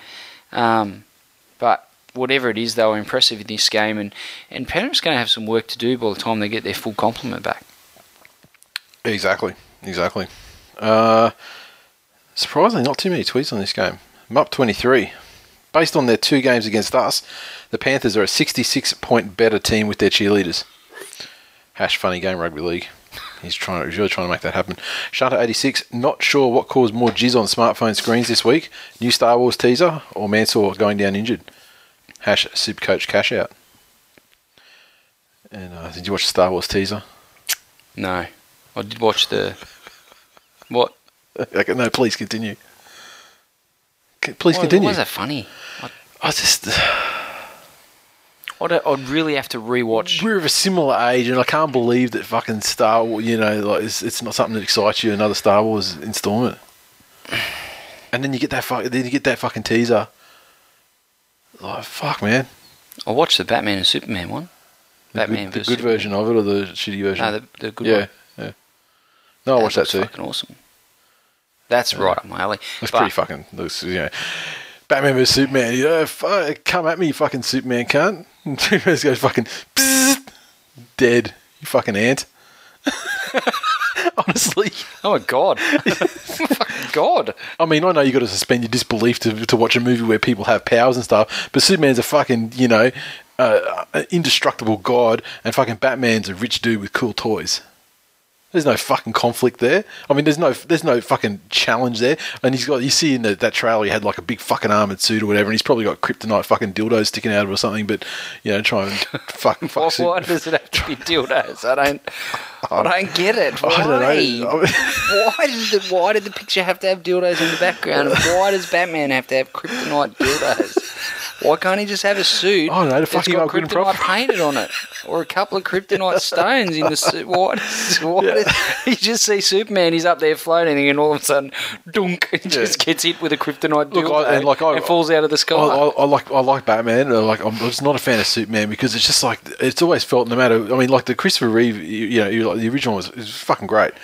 Especially probably because of its era as well, the fucking effects for the time, you're like, holy shit. But you just get, like Superman is so fucking indestructible, apart from this little fucking minor loophole, that never at any stage of any Superman movie or comic book have I ever fucking felt like he was in any jeopardy at all, which totally takes any sort of suspense or, tension out of the situation. That's my main problem with it. But, of course I'll be there watching that shit. But, that Star Wars trailer was fucking something else though. I'll have to watch it. Taps into fucking emotions, taps into fucking I'm like a sentimental fucking person anyway, but my earliest childhood memories going to watch Star Wars with my old man and my uncle, but at the movies, but fucking it brings shit back instantly. And I don't know how the fuck we got on there. Oh yeah, the Star Wars teaser from Shana here. Hammers. Penrith dragged the Titans down to their level and they nearly beat them with experience, but the cream always rises to the top. Gee, Titans fans, they're partying like it's 2007. Yeah. North Queensland doesn't sit right with me. That's right, I won't last. North Queensland Cowboys 28 defeat the Warriors 24 up there at 1300 teeth. And look, we said it was going to happen and all, but fuck me, they made enough of a mission of it. Cowboys 28, hat trick to Jake Granville. As good wingers in the pack hooking do. Kane Linnett, Lachlan Coote also tries. Thurston 4 from 5 conversions to feed the Warriors. 24 points came from tries to Conrad Harrell, Jonathan Wright, Cutter, Vadavai. 3 from 3 conversions to Johnson and a penalty goal. Looks like Jake Granville's found a home in Townsville. Wonder what that means for Ray Thompson. Fucking bye Ray. Yeah, his gig at 5'8's been taken. And his backup gig at hooker's been taken. There's not much left for poor old Ray. Yeah, and they can't shunt fucking 5'8 back to fullback because Lockie settled in a bit. Yeah, so it might be Ray and Robert Louis being shipped out, taking the fucking Cutters or wherever they play for. Yeah, to minor league glory. Warriors could have saved me the heartache and pulled this performance a week ago against Tigers. We would have rolled over the top of them if they finished like that. But Tigers are first half side, not second half side, though. That is fairly accurate. Much debate around Thurston's 250th game over whether he or Joey are the best ever, and whether JT's going to be an immortal. I'm very interested in your take on this. I was always a massive Joey fan. Just that guy, he's defensively he hit like a fucking, a second rower. Yeah. And in attack, he was always in position, always in the right position, always, the vast majority of the time taking the best attacking option. And yep. I think Joey probably pips him because he was a better defender. I think far better defender. I think Thurston was a better competitor. Joey, not to say Joey was uncompetitive, but Joey was this fucking guy that there would be games when he had shit cunt side around him, and I mean obviously Thurston's been in the same situation, but Joey would just instantly make something happen the second it needed to happen. Mm. Joey won premierships, and I mean proper ones, not fucking ones where you give your ring to Stephen Price because you fucking ran off the bench. I get Thurston. If Thurston doesn't lead, I'm going to go. That's the deciding factor. For Thurston me. Doesn't lead that Cowboys side to a premiership. Not an immortal. Ever. When you look at the guys in front of him, like guys like Mal Meninga and fucking Darren Lockyer, what they've done in terms of leadership of their sides. Thurston's a great player, and he's probably individually more skillful than both of those guys. However, Fuck, Jackson will scratch your eyes out. he's little, he can't reach. I'll stay away from chairs and ladders. But I think he's probably, more brilliantly skilled, certainly more so than Mal. But when you look at the whole full picture thing, there's no fucking way in the world that he could ever be an immortal before those two guys. And those two guys probably get it. Maybe it's a moot point. Like those two guys, are pretty much assured anyway, you would think. But yeah, Thurston's fucking not even in the league for that kind of thing. I mean, isn't it amazing that for all these years we had 7 immortals? Yeah. Like, we haven't inducted an immortal since when? The 90s? Hadn't, yeah, something like that. Then it was Joey, 2 years ago, something. Yeah. And now we're talking about the next 3 or 4. Yeah, they need. The thing is, the Immortals thing is just a marketing, rugby league thing around Rugby League Week. They really need to instigate or implement a proper Hall of Fame situation. The Immortals thing is all well and good, but let's get a proper Hall of Fame in. Or, you know what? Get like a tiered Hall of Fame thing that goes through, there's a club level Hall of Fame, a state Hall of Fame, and then the actual, Rugby League Hall of Fame. And you can stick, your guys like your Joeys and your fucking, Churchills and all those kinds of guys. That's a good idea to have a club one, because, Stan Presdy's probably not going to make the Trevor NRL. fucking Cogger. Exactly. I mean, he's making the NRL. How he's not been in the Immortal conversation is beyond me. Golden balls. Yeah. But certainly for club, people, the luminaries, Nathan, like Stan Presdy, Pat O'Doherty, people like that just laid the foundation for the Western Suburbs Magpies all those years ago. It's beautiful, beautiful thing. But then you could have you guys that that kind of, it's kind of like a life membership level at the moment, isn't it? Like that sort of the Hall of Fame thing for you, but that's really based on time. Mostly it's games played, not so much impact and that sort of thing. So what's the life membership? Manly 200. 200, yeah. So we got old Skivvy's up there on the way. Yeah. Yep. Did he just make it? Or? I think he's still a bit short, but now he'll hit it this year though. That's all I got on this game. Sorry. It's all right. I was about to start reading a note from the next game, which wouldn't have been very good. It's a scientific fact that the Warriors are unable to play 80 minutes of football. #real talk, #fact, #that's true, #Tigers in decline. Way to fucking spam the hashtags, man. DeLorean Gray. Remember when Tamau was considered a quality player rather than just an average penalty giver with excellent hair? Excellent hair. No, NQC_Jono. Sorry, Jay Hilgenfeld. The revelation of the 2015 NRL season has a magnificent head of hair and wears 9 for the Cows. #Magic Jakey. Oh, fuck, he's jumped on. Yeah. He's 3 tries and he's all up on his business. On that bandwagon very, very quickly. And look, I love Hilgenfeld. I don't know if he's going to be the revelation, but he's super fan of the super fan of the years. It's fucking locked up. I mean, it would take it. Don't give him the award just yet. I'm not Someone else might actually have a crack. And I'm trying to inspire the other guys. These other motherfuckers. Yeah. Exactly. These guys, you need someone, to snatch the Super Fan of the Year award. You'd have to probably, be like the fucker right in the pussy guy, except hitting the live crosses with Tigers in decline or something. Something like that. Wouldn't be getting my vote.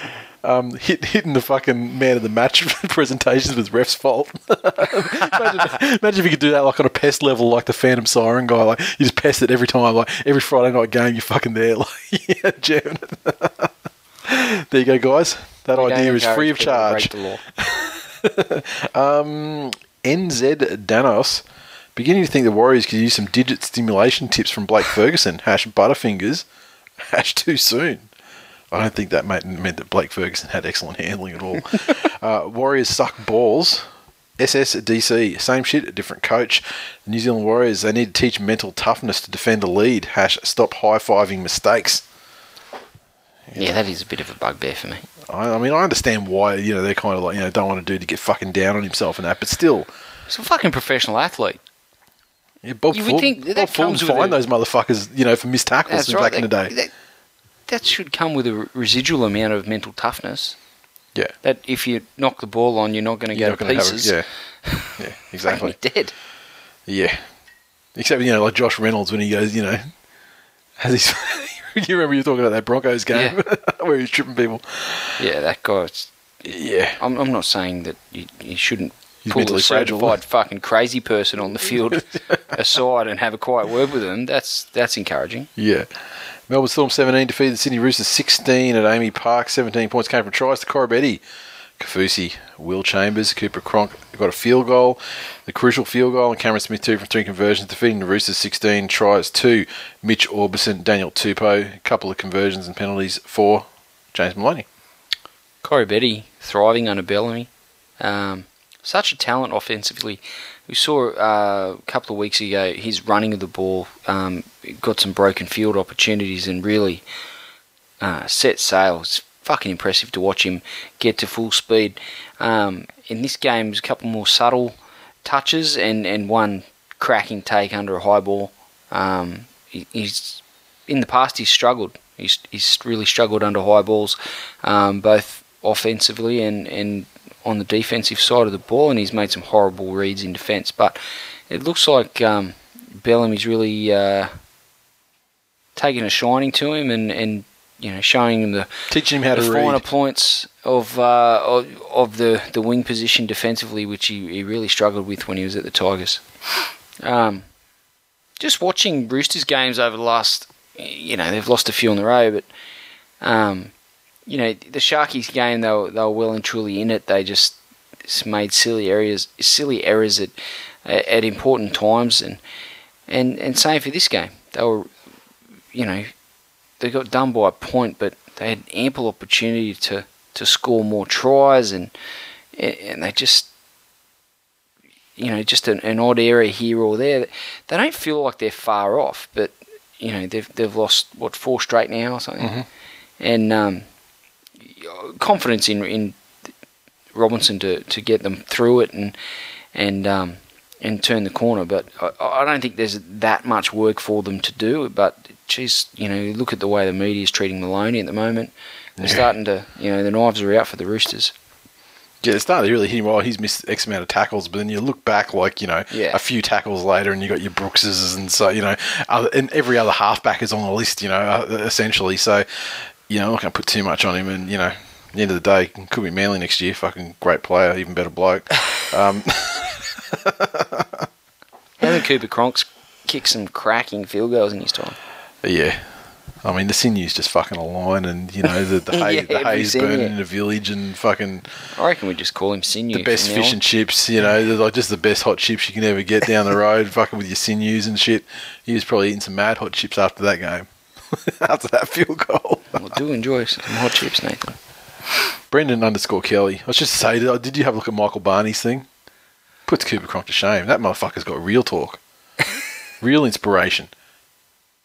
Come from a real fucking legend of the game. Fuck Cooper Cronk and his weird fucking Scientology shit. Cronk L. Hubbard. Brendan _Kelly. I'm not saying ref's fault, but how can Storm play a perfect no penalty 40 minutes? Still so brave. Oh, so brave. Ollie Reid 82. Really looking forward to getting stuck into Stink Eagles next week after that tough performance. #Purple Pride, #Papa Cherry. And he sent a number of tweets, but I try and keep it to one per game from people. He's got a real Saguna vibe about him though, as far as Pest is concerned. My Saguna 85. Oh, how about that? Speaking of Saguna vibes, yeah, how bad has Fergo Karma hit the Roosters? He's been out for 3 weeks, equals 3 losses. By the way, can you believe he's going to be a dad? Is that a picture of? Is that what the picture was? With him and the blonde girl? No. It's Saguna. He's the drawing from Hilgenfeld. They were Saguna vibes on the shelf in the background. Oh, that, yeah. Yeah. Look, I don't care about Ferguson being a dad. I mean, the media can try and make this kind of redemption story as much as they fucking like, but I mean, we've dictated, we've laid down what needs to happen, and it's not going to fucking happen. So he's not ever going to get the pass that from us that he's getting from the other media, and I'm sure he doesn't give a fucking shit about it. That probably doesn't even fucking know. The fucking penalty situation though, when you see it laid out, it is pretty fucking bad for the Roosters over the last. It is. I just saw the table before. What was the?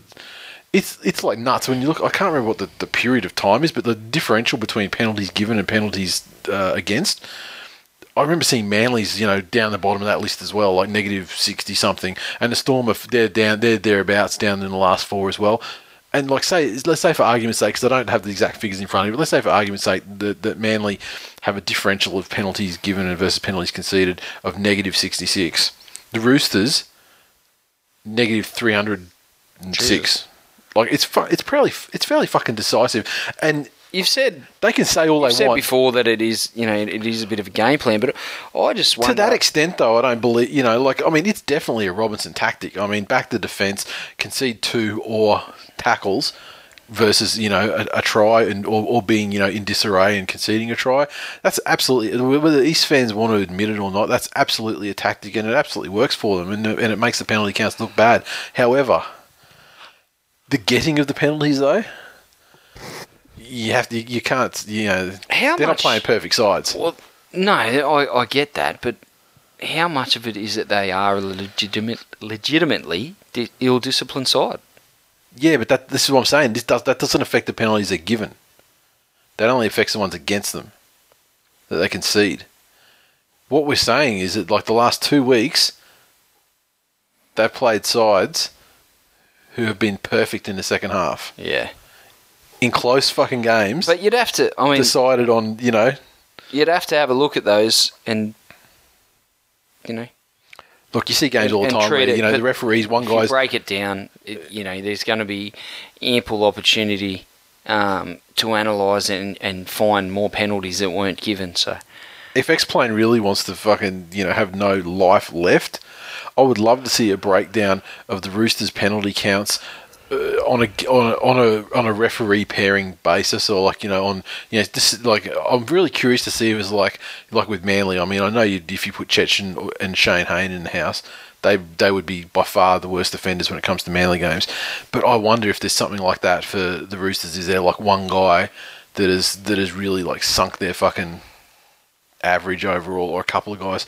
Very curious to see. I mean, it's just maybe East fans, they like to bitch so much about it, so maybe they could actually do the research and let X-Plane live a little. True.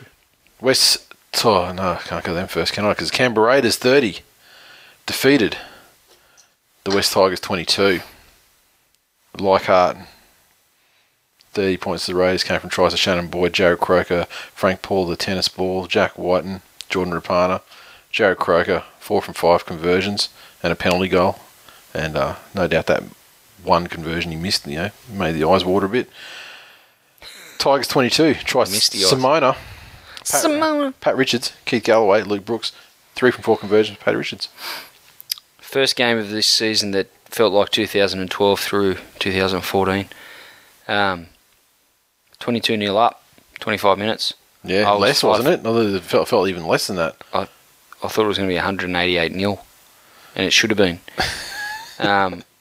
Tedesco. Why 188 over fucking 88, which would just be like, if you multiplied, if it was a quarter of the game with 22 and you multiplied by 4, where'd you get the extra 100 from?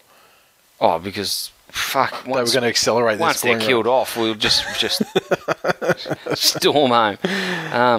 Tedesco's unstoppable with the ball, but all our attack seems to come from him. He's creating some things from nothing. His combination with Brooks is impressive. And if he happens to get on the outside of his man, then he did take a couple of wrong options in holding onto the ball and not passing it.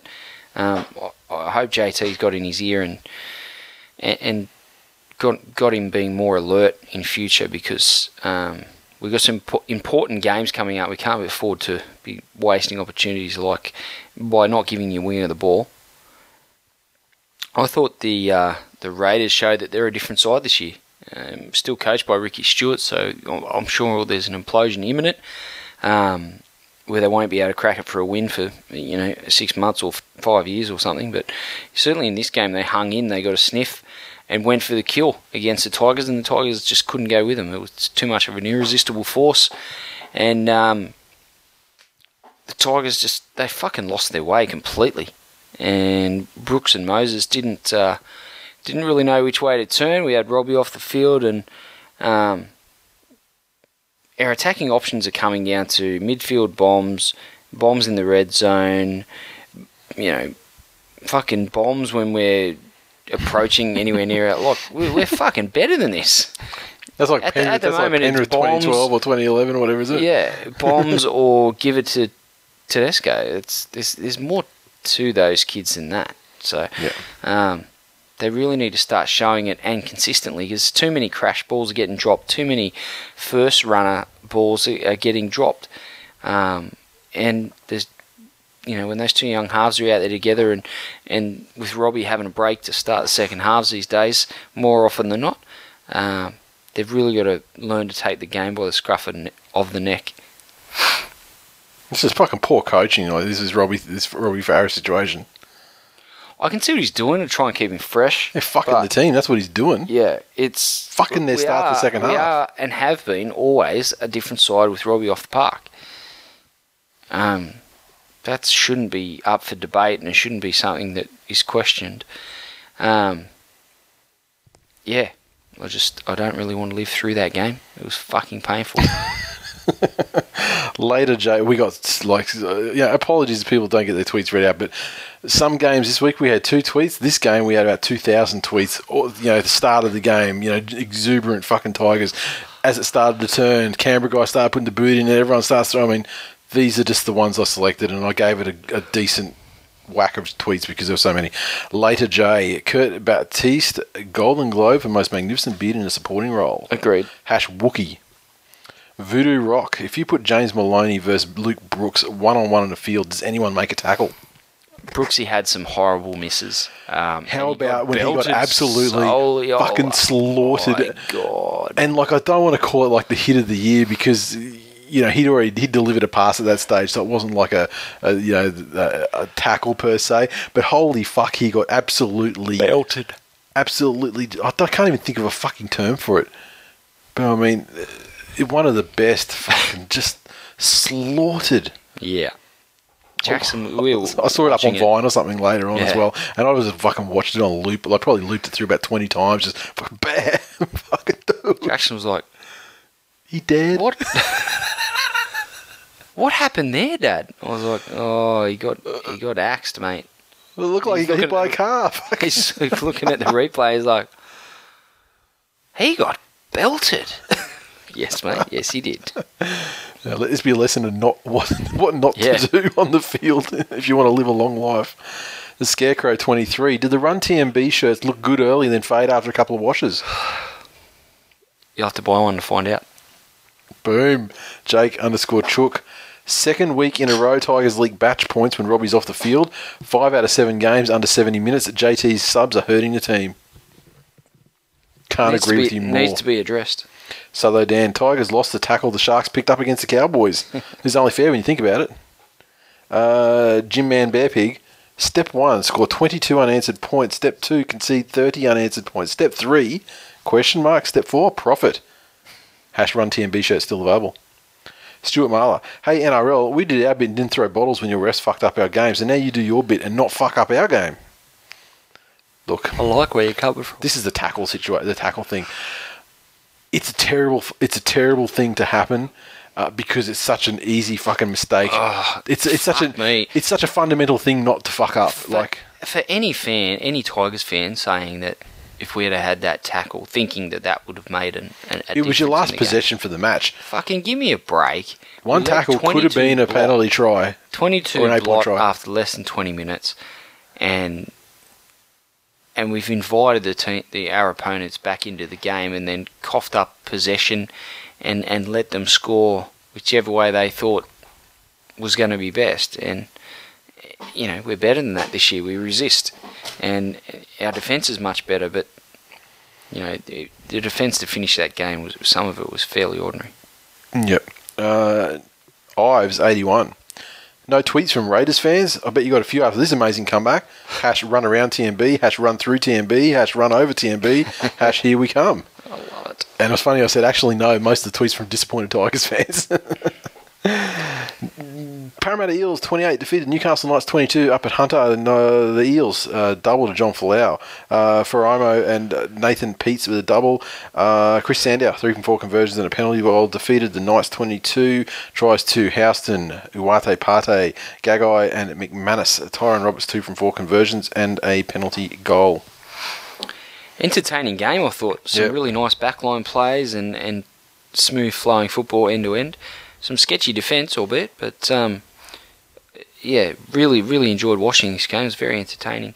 Gagai for the Knights is going from strength to strength, and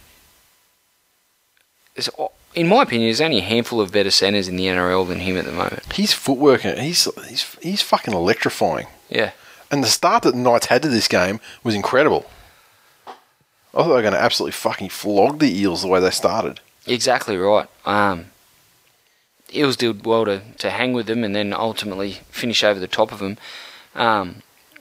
which was a good sign for Para. I think they had to stretch to win that game, and given their form over the past couple of weeks, it's sometimes good when a team that is trying to find out where they're at in the pecking orders, hooks in and really stands up.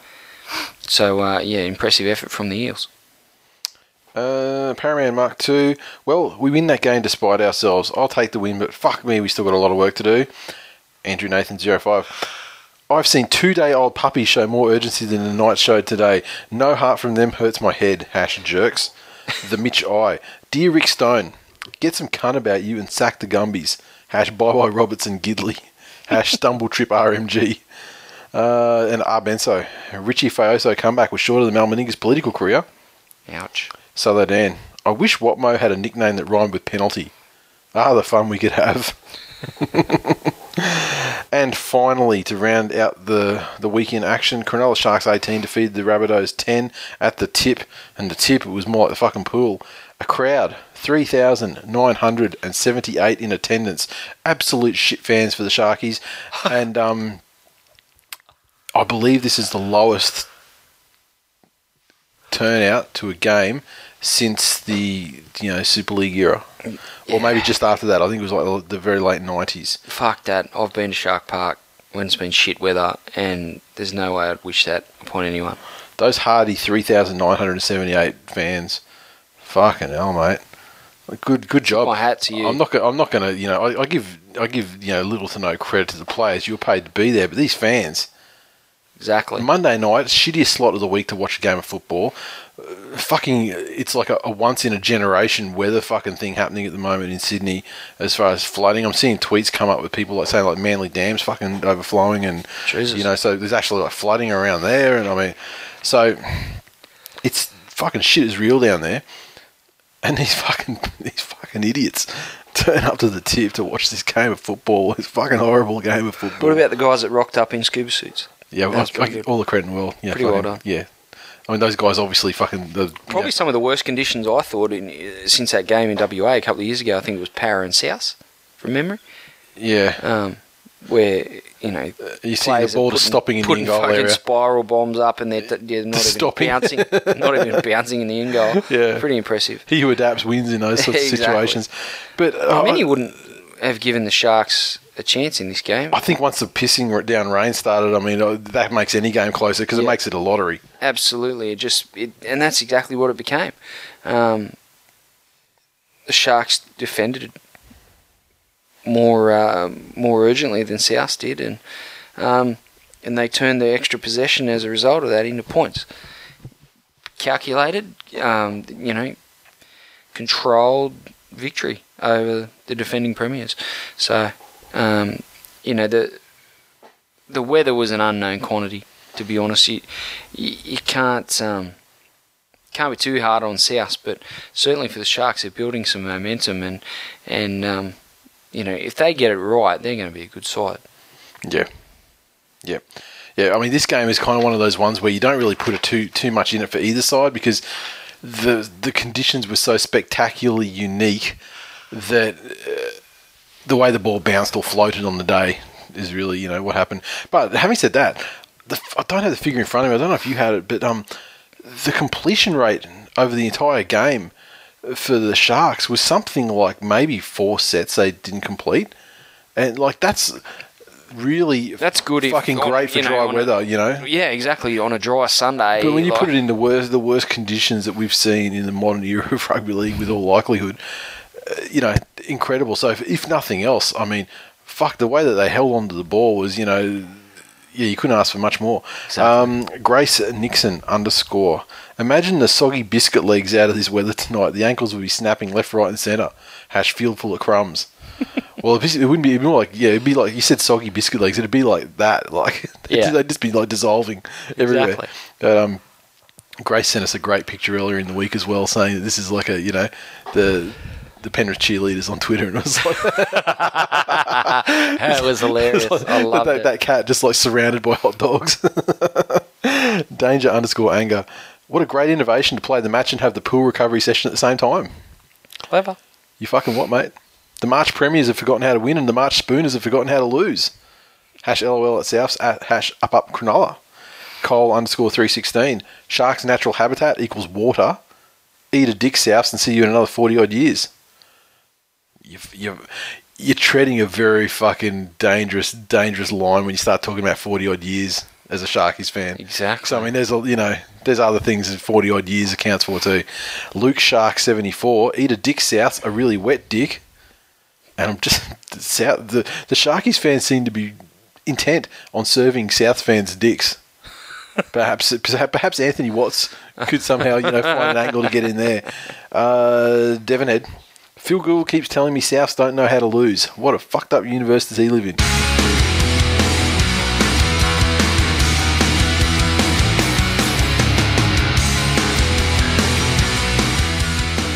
Previews for round number 8 of the Telstra Blah Blah. Friday night football. That's really unprofessional, man. I know. Getting tired. Canterbury Bankstown Bulldogs take on the West Tigers. I'm surprised you haven't been sucked into the vortex every time I yawn. Yeah, no, I mean, they say it's contagious. I mean, if that's contagious, imagine you've if got Luna Park yawned. That's what's going on in this room right now. It's just that they say that it's contagious in terms of like that. I'm going to see you yawning and somehow be triggered myself to yawn, which hasn't happened. I mean, but like the way you're yawning, if you're talking about contagious, this is like the fucking AIDS of yawning, man. You're yawning AIDS. My fucking jaw is hurting from yawning so much. And that too. Doggies versus Tigers. Look, Doggies kind of keeping it together over the course of a game, and they're having stronger second halves than they're having first. The West Tigers, the opposite. The complete opposite.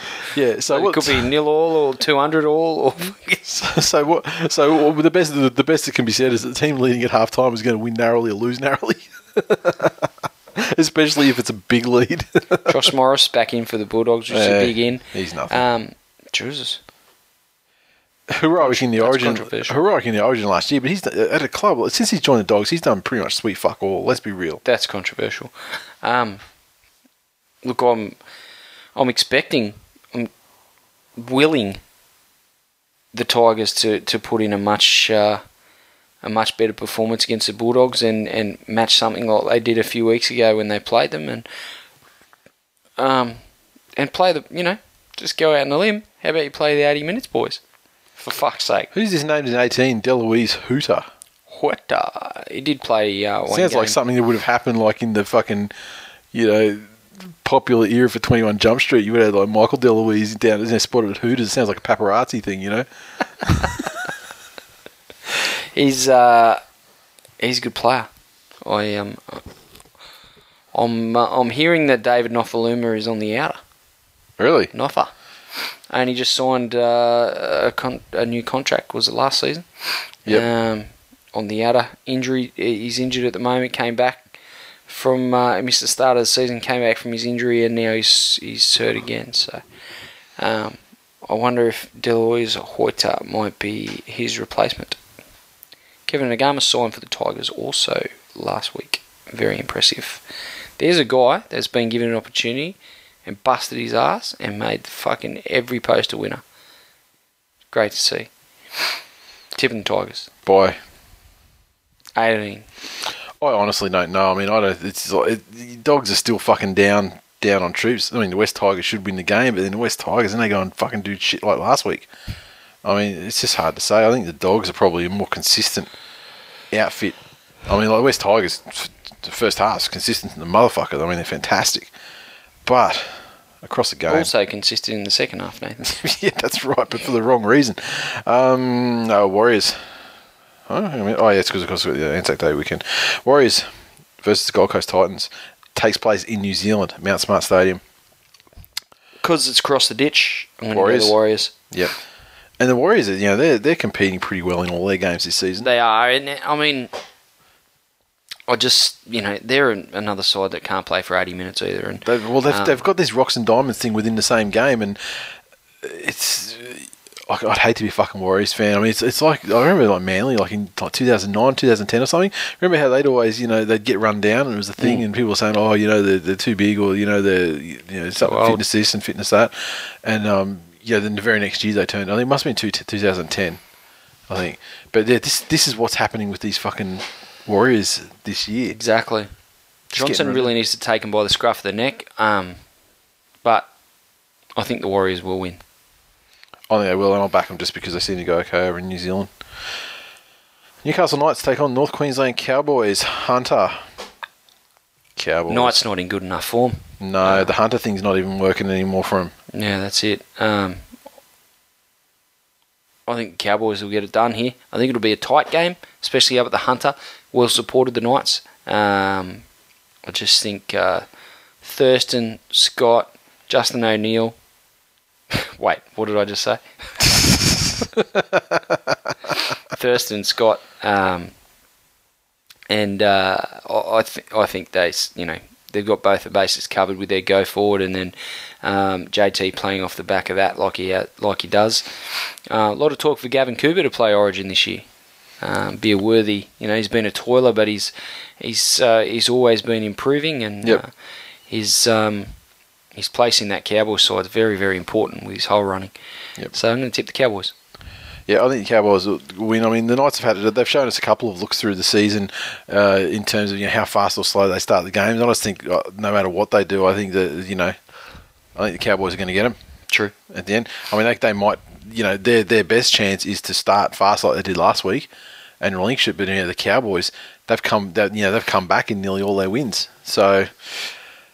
Yeah, I think the Cowboys are starting to get the roll on. They're starting to become the team that we thought they were at the start of the season, or that the people were saying they were at the start of the season, and they're starting to grow into that a little bit more. Sure. Sydney Roosters take on St. George Illawarra Dragons at Allianz, the traditional Anzac Day clash, so to speak. Roosters have, they're in a slump, and the Dragons are in the complete opposite of that. So. Do the Roosters rise to the occasion for Anzac Day and jag a win, or do the Dragons continue on their merry way? It's a tough call. I'm going to tip the Roosters. Look, I think they can't keep losing, and the Dragons can't keep winning. At the end of the day, I just think the Roosters are far too good to have lost those games on the trot, and I think the Dragons are probably overachieving. Look, in all these losses, I don't think the Roosters have played like the Roosters. I mean, yeah, that's exactly what it sounds like. I mean, I am diminishing the teams that have beaten them. I don't think the Roosters have fucking played like they did, in the first couple of rounds. No. At all. I don't think they've played anywhere near that. So, yeah, I think that they'll win. I mean, St. George, you can't question the fact that statistically their defence is very, very good this season. However... there are going to be the days where the teams score more than that, average. And the Dragons, I don't think they have the points in them, to be honest. I mean, they still struggle, to pile the points on board. Yeah. Melbourne Storm take on the mighty Manly Sea Eagles down there at Amy Park, 6:00 on Anzac Day, Saturday. Referees Matt Chechen and Henry Perinara, so I expect the tackle counts to be variable. And. Why they keep putting these cunts together when they can't? When this is the two times they've been combined to fuck up. Count to 7. And the thing is, when you listen to games, closely, you can hear the referees bantering back and forward, like that's whatever, that's 2. How can they fuck it up so badly when they the one with the Dogs versus fucking, who were they playing that time? Was it Souths? Yeah, it was. It was the fucking bottle throwing one. I mean, when they got when the Dogs got 7 tackles to score that try, that wasn't a tackle count mistake in terms of counting. That was a tackle count mistake, and it shouldn't have been. Yeah, you started zero at 1 tackle. instead of 0. Yeah. Yeah. So, but these ones where the tackles are actually miscounted, it just seems to take such a fucking fundamental failure of both of the referees in tandem that it's almost like a fail-safe thing. It just should never be possible to happen. But one's there to enforce the 10. Like, you could be counting tackles. Yeah. Yep. Sorry, mate. I think the Roosters. I think the Storm. I only tend to beat the Storm this year. Exactly. Mighty Mouse Eagles. The fact that the Storm are at home, I think that is a big plus for them. And I think they'll be a little bit too strong for Manly. Oh, it'll be way too strong because Manly don't have anyone back from injury. Yeah, exactly. Really, I mean, Kieran Foran, but fuck me, I'd rather they fucking pull him out and put a dude from the pub in the side there. And then you got the crucial thing for me is that you're going to have Braden William and David Williams on the same side of the field as you did last week. That side of the field is the side manned by Cora Betty. So I'll be getting on Cora Betty for first try scorer into a hat trick. And with the money I make from that bet, I will be able to put forward a compelling third-party agreement, and Cherry Evans will be staying at Manly in 2016. I do not support that view. Brisbane Broncos take on the Parramatta Eels. Suncorp, no doubt you'll be there for this one, right? Will be. I'll be a little bit rowdy because I'm going to 2-up. Oh, you're doing the 2-up and the smashing beers thing? No, I don't know about smashing them, but I will have a few for sure. No, yeah, it's not smashing bourbons then. Sorry. Yeah. I misspoke. Beer, you're not going to drink beer. No, definitely not. Even though you got a beer, you're not that much of a man. No, exactly. I'm still on the ciders. Are you still on the ciders? Such a fucking hipster. Yeah, but you drink like the strawberry ones too, though, right? Oh, I do, but I've got a... if you're going to drink those, the pear ones are fucking... I've taken a bit of a liking to Summersby's, so, if you want to go and buy me a few of them, just saying. What, in terms of the movie with fucking Richard Gere and Jodie Foster? No, You're such a... Shave that fucking beard off. Drink your fucking ciders and watch your Richard Gere movies. Fucking hell. Trying to talk about football, that makes me a man, and you've just demasculated me. So what were you going to say about this? What were you going to say about Demasculated's a word, isn't it? Or is it emasculated? Emasculated. Fucking hyperbole. It's beautiful. Fucking stop. Broncos by how many? You want to play Yeah. 2-up? How many times is fucking Watmo going to drop it this time? Yeah, I think the Broncos will be too strong. Just too solid. With their structures back at home, they'll be a different unit, and I don't think Parra could go with them. Penrith Panthers take on the Cronulla Sutherland Sharks Sunday. Muddy puddle. I'd have to go the Sharkies. I'm going Sharks away. Their They're form's going irresistible. It's only the Monday night hangover, but they half of their recovery session, as the earlier tweet suggested, was done during the game. So should be rested and recovered. Paul Gallen comes back into the side. Forwards will be way too strong for Penrith and should roll over the top of them. And then young Jack Bird, Valentine Holmes will do the rest, and I think they'll win quite comfortably. Penrith side, who fucking knows what you're going to get there? I mean, they've named about 400 players here, so I'm pleased. It's pleasing to see George Jennings in the main side, just for Supercoach catch purposes. The other thing is, I was going to mention this back when Manly played him a couple of weeks ago, but is Reagan Campbell Gillard. What a fucking political love child he is. Throw a bunch of political leaders in a room, let them fuck, and then send the kid to play footy with Penrith. I like where your head's at. Yeah, and he's certainly, across political lines too. South Sydney Rabbitohs take on the Canberra Raiders. Also, a Sunday game. Raiders in reasonable form. Rabbitohs not so much. Where's Barlow Park? Cairns. Oh, they're up in Cairns. Okay. Yeah. There you go. Look, I'm going to have to tip to Rabbitohs. I think it'll be a very close game. I wouldn't be surprised for Canberra to jag it rather. Maybe with some late Blake Austin. You're not trying to you're actually talking about Blake Austin, though. You're not trying to fucking move the conversation on, right? No. I'm actually talking about him. No, I think Souths are good. I mean, at the end of the day, look. One thing that this period of injury to Reynolds, that Souths are going through at the moment, I think it's showing that Luke Keary's not very good. Oh, that's harsh. I think that's really harsh. I think I don't want to go as far as to say that he offers nothing. He's not ready. He's not ready to be the guy. He's not ready to be the main guy. He's not good enough to be the guy. Oh, I disagree. Not yet, but I think he's there. But I think he misses that steadying influence of Reynolds, and he's not ready to step up and be the alpha dog just yet. But really, that's where Inglis really needs to come in and assert his dominance in the game, and I think. That's probably where the Rabbitohs are going to win it. I think Inglis will be the difference.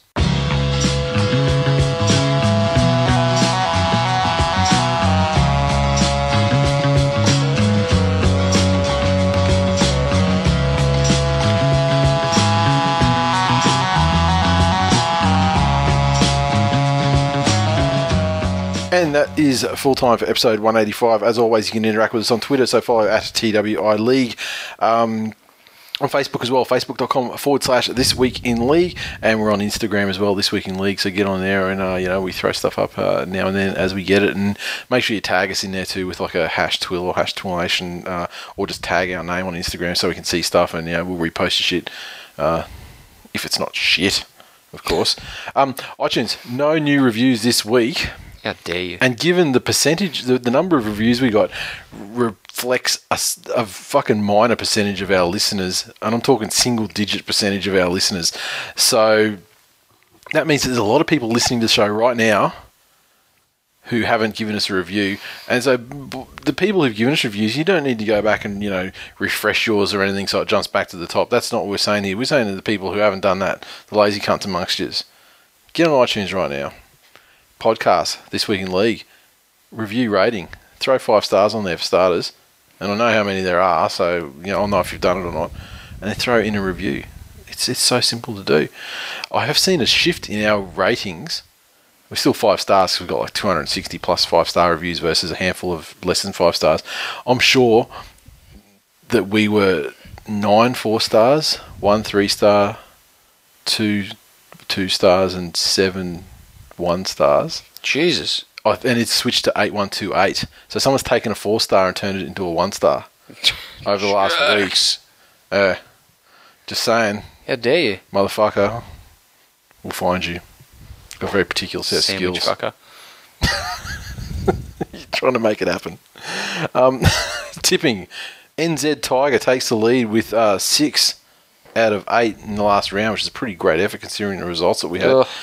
There's a 4-way logjam at the top though. David Kingston, the Mitch I, and Bush and Lemon also on top there. 1 point back, Tucker and Doug, and at 1 point further back we have Desi's Ducks, Chris Blackwell, Manola Calvete, there's an exotic sounding motherfucker. Wow. And Paul Mac _78. Fantasy, Rick Grimes, bitch on top again. One Trick Pony, the Pool Cues, Top China Dragons, Sesame Timbers, the Wendells, Puds Picks, TBI Dragons, Fijian Eels, and the Bobbers round out the top 10. My team finished 11th, I think, of the teams this round, but I'm still a little bit further back. Terrible round too, with Gallen withdrawing on the day, and he was my captain. That sucks. I think I threw the captain on Jack Bird though, so I mean, it all worked out in the end. And the Pick the Ladder competition, I actually remembered to include it this time for X-Plane. Mad Dog No Space is on top at the moment. Wow. East Fan, second, moved up 21 places. In third, Sam McNally, 5482. He moved up 34 places. This competition is just so fucking variable. Chris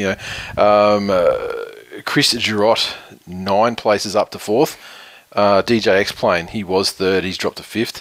Sammy Boy 1986 has moved up a couple of places to 6th. Jesse McIntyre, brother of Timmy, he's 7th, moved up 22 places. The big mover, Evil Conspiracy on Twitter, 8th place, moved up 43 places. Possibly the biggest mover of the round. That's impressive. Up 23, he's dropped 4 places to 9th, and YB203 moves up 25 places to 10th, and the top 10 will be completely cleaned out and different next week, no doubt. Remember, we're still cleaning out. I'm actually doing a stock take of sizes for every fucking shirt that we possibly have in existence, because we're going to clear these fuckers out before the end of the financial year as far as there's some leftover Tool Nation shirts from last year that we had surplus. There's one Revelation shirt left, I believe. Couple of Tigers in decline, 3, maybe 4. They're irrelevant. Yeah, and so basically going to run all these motherfuckers out for $15 a piece or something like that, just to get them the hell out of here. So we'll keep you up to date with that. And the Run TMB shirts, I think it's, off the top of my head, I haven't looked, I think it's about 8 left. So Tigers fans, dead set. The amount of Tigers fans we have listening to this show. Get around me. 1%. Get over me. Get under me. Get in me. There you go. And jerseys, we need to sell another 6 to get this going, so get in there and do it. And memberships, there's about another 10 left. So if you said you were going to get one, make sure you get in there and get one, because that won't be extending again. They're still there at the moment, but last time I put the hard word on, they all disappeared in a day too, so move it. And finally, one last thing Mupp brought up this week. He said, can we lose the chapters in the podcast? And I was like, well, why? And apparently he's got a burner Android phone, and if you stop the podcast, you can only resume at the start of a chapter rather than exactly where you were, etc., etc. So what I'm just doing is just putting it out there for people. Do you use the chapters? Do you find the chapters useful? Do you not? Do you have the same trouble that Mupp has, etc., etc.? Let us know. Just with the chapters, because just with the chapters, no one else has half the problems Mupp has. Yeah, exactly. Just the chat on the podcast. Because at the end of the day, it would save me, probably 2 minutes on the edit time, not lining up the chapters. So, I'm happy to lose them from a time standpoint, but really it doesn't make much of a difference to us either way. So, let us know what the deal is, and that's that. All we got time for. What's all we got time for? I mean, Glenn will literally die if we continue any further. So that's true. So I've still got an hour's drive. Exactly. So see you next week. See you next week.